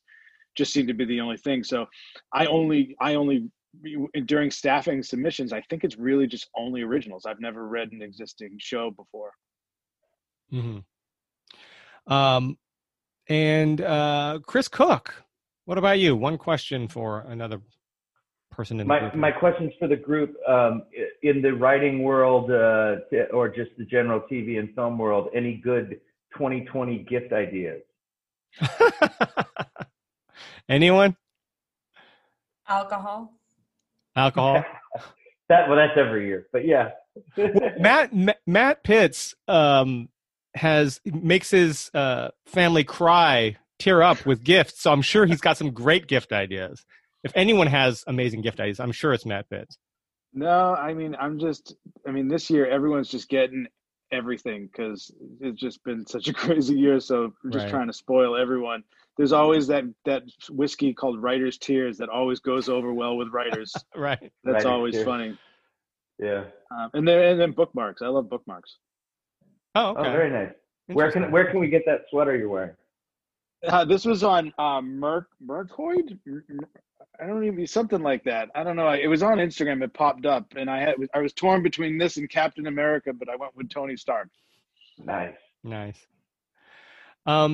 And Matthew Bryan, who is our generous Patreon supporter, who had to leave, he actually just sent me a question that he has asking Matt and Rob, what was the defining moment of your writing career that they knew writing was what you wanted to do? So, Matt, Rob. Okay, for me, I think it was like high school, where I was doing. I started off actually drawing. I was a cartoonist, and I had a comic strip in the newspaper, and I liked that. I was kind of a wise guy, so I liked that. And then I wound up directing a production of The Importance of Being Earnest for my high school kind of drama class club, whatever. And it was just a ton of fun. And I think in studying the material so much, I started to think like, oh wow, I wonder if I could write a longer comic strip, or a story, and what is a story. And and then that came to short stories, and then oddly the librarian. I went to this tiny school, Cranbrook in Michigan, and the librarian took a lot, liked what I was writing, and started showing me other works, other short science fiction works by people, just book after book, and I just ate it up. And I was like, well, do people get paid to do this? Can you actually do this? And my dad's a doctor, and he said, "Oh no, absolutely not." So you're going to follow me into medicine. We're going to partner up, and that's going to be it. And I said, "No, I think I'd like to be a starving artist, Dad. I'd like to kind of go to Hollywood and whatever." And then when I found out that you actually get, not just paid, but you can get paid better than a doctor in some circles, it's things kind of turned around for me. But yeah, that was it. I was like just a little kid, and I had some ideas, some things that I wanted to say, and some interesting ways I thought that they could be said. And that still drives me today, and then just a nerd-like obsession with getting it right, like watching a lot of movies, reading a lot of scripts. How the hell did Scott Frank write Queen's Gambit? Who sits down and writes that? Whatever. What is that process? What did he have to do? Good grief, that thing is amazing. And so you look at that the way that some basketball players would look at the way, Michael Jordan would play, would hit a set shot, and analyze it. And that process is super fun for me. So that's, that was it. And that continues to this day. Like I say, reading comic books and, watching movies and trying to figure out how these 8 filmmakers, including a lot of the ones that Matt was in his circle, but how do these fantastic filmmakers do a cute meet, do a midpoint turn, do what's the difference between a Disney end of Act 2 and a Marvel end of Act 2? Hugely different. That kind of thing. So that's me. For me, I told the story in the podcast, but I was like 12 or 13 years old when Pulp Fiction came out, and I asked my mom to take me to go see it, and she's like, "No, it's rated R." And so I asked her to go to Barnes & Noble instead, and we were at Barnes & Noble, and I always go to the film section first, and there's a script of Pulp Fiction just looking at me. And I never really knew that scripts, I mean, I guess on some meta level, like I knew scripts were used to make movies, but I just never seen one before. So I think Pulp Fiction was one of the first to mass market paperback the script in like the exact same fonts, the Courier Final New, whatever, Final Draft, and INT, EXT. I'm like, what does that mean? At the time, I'm like, and so I read it and I just started mimicking Pulp Fiction and stuff. And then I was like, oh, this is going to be my job. I'm going to do this, but I don't know how to do it. Like, I don't know anyone that's in the film business. And it's just like, I was in Boston and LA was a whole other world. And then cut to the end of high school, and Matt Damon and Ben Affleck win for writing best screenplay. And I was like, oh, I know those guys, which I don't, but they just like seemed so relatable. I was like, oh, if they can do it, like I'm going to give this a shot. And I went to school for writing features. And then I moved out here, and I'm just very like, I knew there was a path. I knew there was like, you could be an assistant and then just climb. And I just like, okay, well, if I just do that, I will climb. And I got very lucky, and I met certain people at the right time that really helped me. And that was really kind of it. And I always told people I was a writer, but I never asked them to read my stuff. I would rather put it in their court. And so, one day when I was leaving Bad Robot, one of the execs said, hey, you've never asked me to read your stuff. And I was like, yeah, I know. It's not my thing. She was like, well, give it to me. Give me something. And that executive, he ended up sending me out to agents and managers, and that's how I got my people. So it's just a philosophy that I had, because it always goes back to like, people really just care about the person, and then you're writing second, Mm-hmm. Now, Matt, do you mentor people? Do you find that do you reach back? I mean, I don't necessarily, I'm not in a program, but like I get emails constantly for people to meet up and stuff. And my old professor at Emerson is now the head of BU film. So I just talked to his class. I love talking to people and sharing my story and giving back. And also, like, I kind of always just want to be a teacher. When this is done, I just want to teach. So like, this is like my way of easing into teaching this stuff. Well, you got to do it. I teach a class at Syracuse. It's 1 day a week, but it's 3 hours for that 1 day. And I shouldn't be doing it. There's no, it's a time wise, it's reading 12, 15-page scripts plus outlines per week. It's a ton of reading, but it's so much fun, and the kid, everybody, they just remind you of who you were when you were, awesome. Just super excited to get into the industry. Yeah. Highly recommend. I don't know how you do it, Rob. And Matt knows Trey Calloway, who teaches at USC as well, who's also a showrunner. Matt knows him very well. I have no idea how you find the time to work as a writer and teach at the same time. And I asked Trey that. I'm like, how do you do that, Trey? How do you do it? He's just like, I just do it. I love doing it. And I'm like, that's insane. You're a showrunner and you teach at USC at the same time every year. It's crazy. Oh yeah. Well, it's like what Aaron was asking about sitcom. What I leave out in that is that you don't sleep while you're doing a sitcom. You go to sleep at 3:00 every night. I had an office. My contracts always said I needed to have a 7-foot couch and a shower in my office, because I'd show up on Monday with a big bag of shirts and underpants or whatever, and I would live in my office all week. It seems like torture unless you really, really dig it. Mm-hmm. So you just find a way. And I had been complaining about the level of screenplays being written out of these programs for so long. And they said, well, Rob, nobody like you wants to teach, put up or shut up. And I was like, okay, fine. 1 day a week. They have to turn in stuff early because I have to read it, and I'm going to beat them up. And they're like, have at it. So yeah, the kids love it, and we have a good time. And for me, it's my 1 day of the week when I'm like, great. I actually look forward to it. I'm like, oh, good. Here comes the Zoom. And Zoom makes it super easy. Right. I don't have to go anywhere and all that. Just jump in here for a second.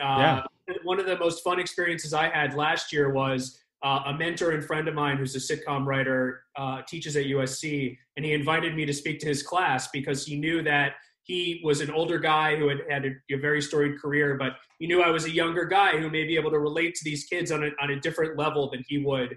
And it was one of the most rewarding experiences I've ever had, was to be able to talk to these students and answer their questions. And I think that you just find yourself so immersed in like the flow of the work that this is kind of what you naturally do. It doesn't feel like work, and you just kind of get caught up in wanting to help other people develop these skills and talents that they feel the same way about. And so to wrap it up, I just wanted to give you guys an opportunity to shout out a social media, your Twitter, Instagram, whatever, and just maybe a holiday message for everyone watching or listening. I'll start it off with, Aaron, you're right here. Sure. So you can find me on Twitter. It's @WienerAaron. So it's WIENERAARON. Really active on there. It's a really fun place, especially for writers, to get engaged. And Aaron's very funny on Twitter. Not that you're not funny in person, but you're really funny on Twitter. Thank you very much. Yeah, I really enjoy it. I think we were talking a little bit before about how you really want to sort of grab someone's attention, but then you want to show them this great story that you have. To me, that's Twitter, right? Twitter is grabbing people's attention in the short term and showing them what you can do in that medium. But I also just a general message to everybody, stay safe and, try to have fun in the world that we're in, and do the best with what we have, and try to find that holiday magic, whatever that is for you, given the world that we're in. Mm-hmm. How about Chris Cook? My Twitter, which I need to get more actively involved. I read other people's tweets a lot more than I tweet, but it's Take the Sky Away, and I need followers, so bring it. Yeah, so go follow Chris Cook. He'll read your tweets. He doesn't tweet that much, but he'll read your tweets. Exactly. And a general a message for the holidays for people. Just everybody be safe and be well, and try to find try to just like we were talking about pitching, you got to be able to pivot this year. Find the thing you couldn't, the thing you can't do there might be something else that you can do that's interesting, that take advantage of the disadvantage, as it were. Mm-hmm. Amy? My Twitter is A Thurlow, spelled just the way that it sounds. We'll have a link for everyone's Twitter, but just okay, cool. Yeah. And my holiday message is, again, be safe, wear a mask, and call a friend, and have just because you're isolated doesn't mean that you need to be disconnected from everyone. Mm-hmm. Ed? Yes, technically I'm on Twitter, but I haven't tweeted in well over. I don't understand Twitter. I try to get it, and I used to actively use it just to bash companies that, instead of waiting an hour on customer service, I'd be like, "Hey, right, United Air, you screwed me out of this thing," and then within 3 minutes, please call us. It totally works. It totally worked, and I used that for Twitter for 6 months, and then I stopped. But maybe I'll get back. But Instagram. Facebook? So Ed McCarthy 1 at Twitter, and Instagram, which I use much more frequently, is Ed McCarthy _hi. Okay. Yeah. So that's that. But I'll try to get more on Twitter. But yeah, I think I'm echoing a lot of well wishes, happy holidays, whatever you celebrate. Help others, but also help yourself. And for me, in terms of goal, 2020 was a wash. So every single goal I had for 2020, pause, pushing to 2021, and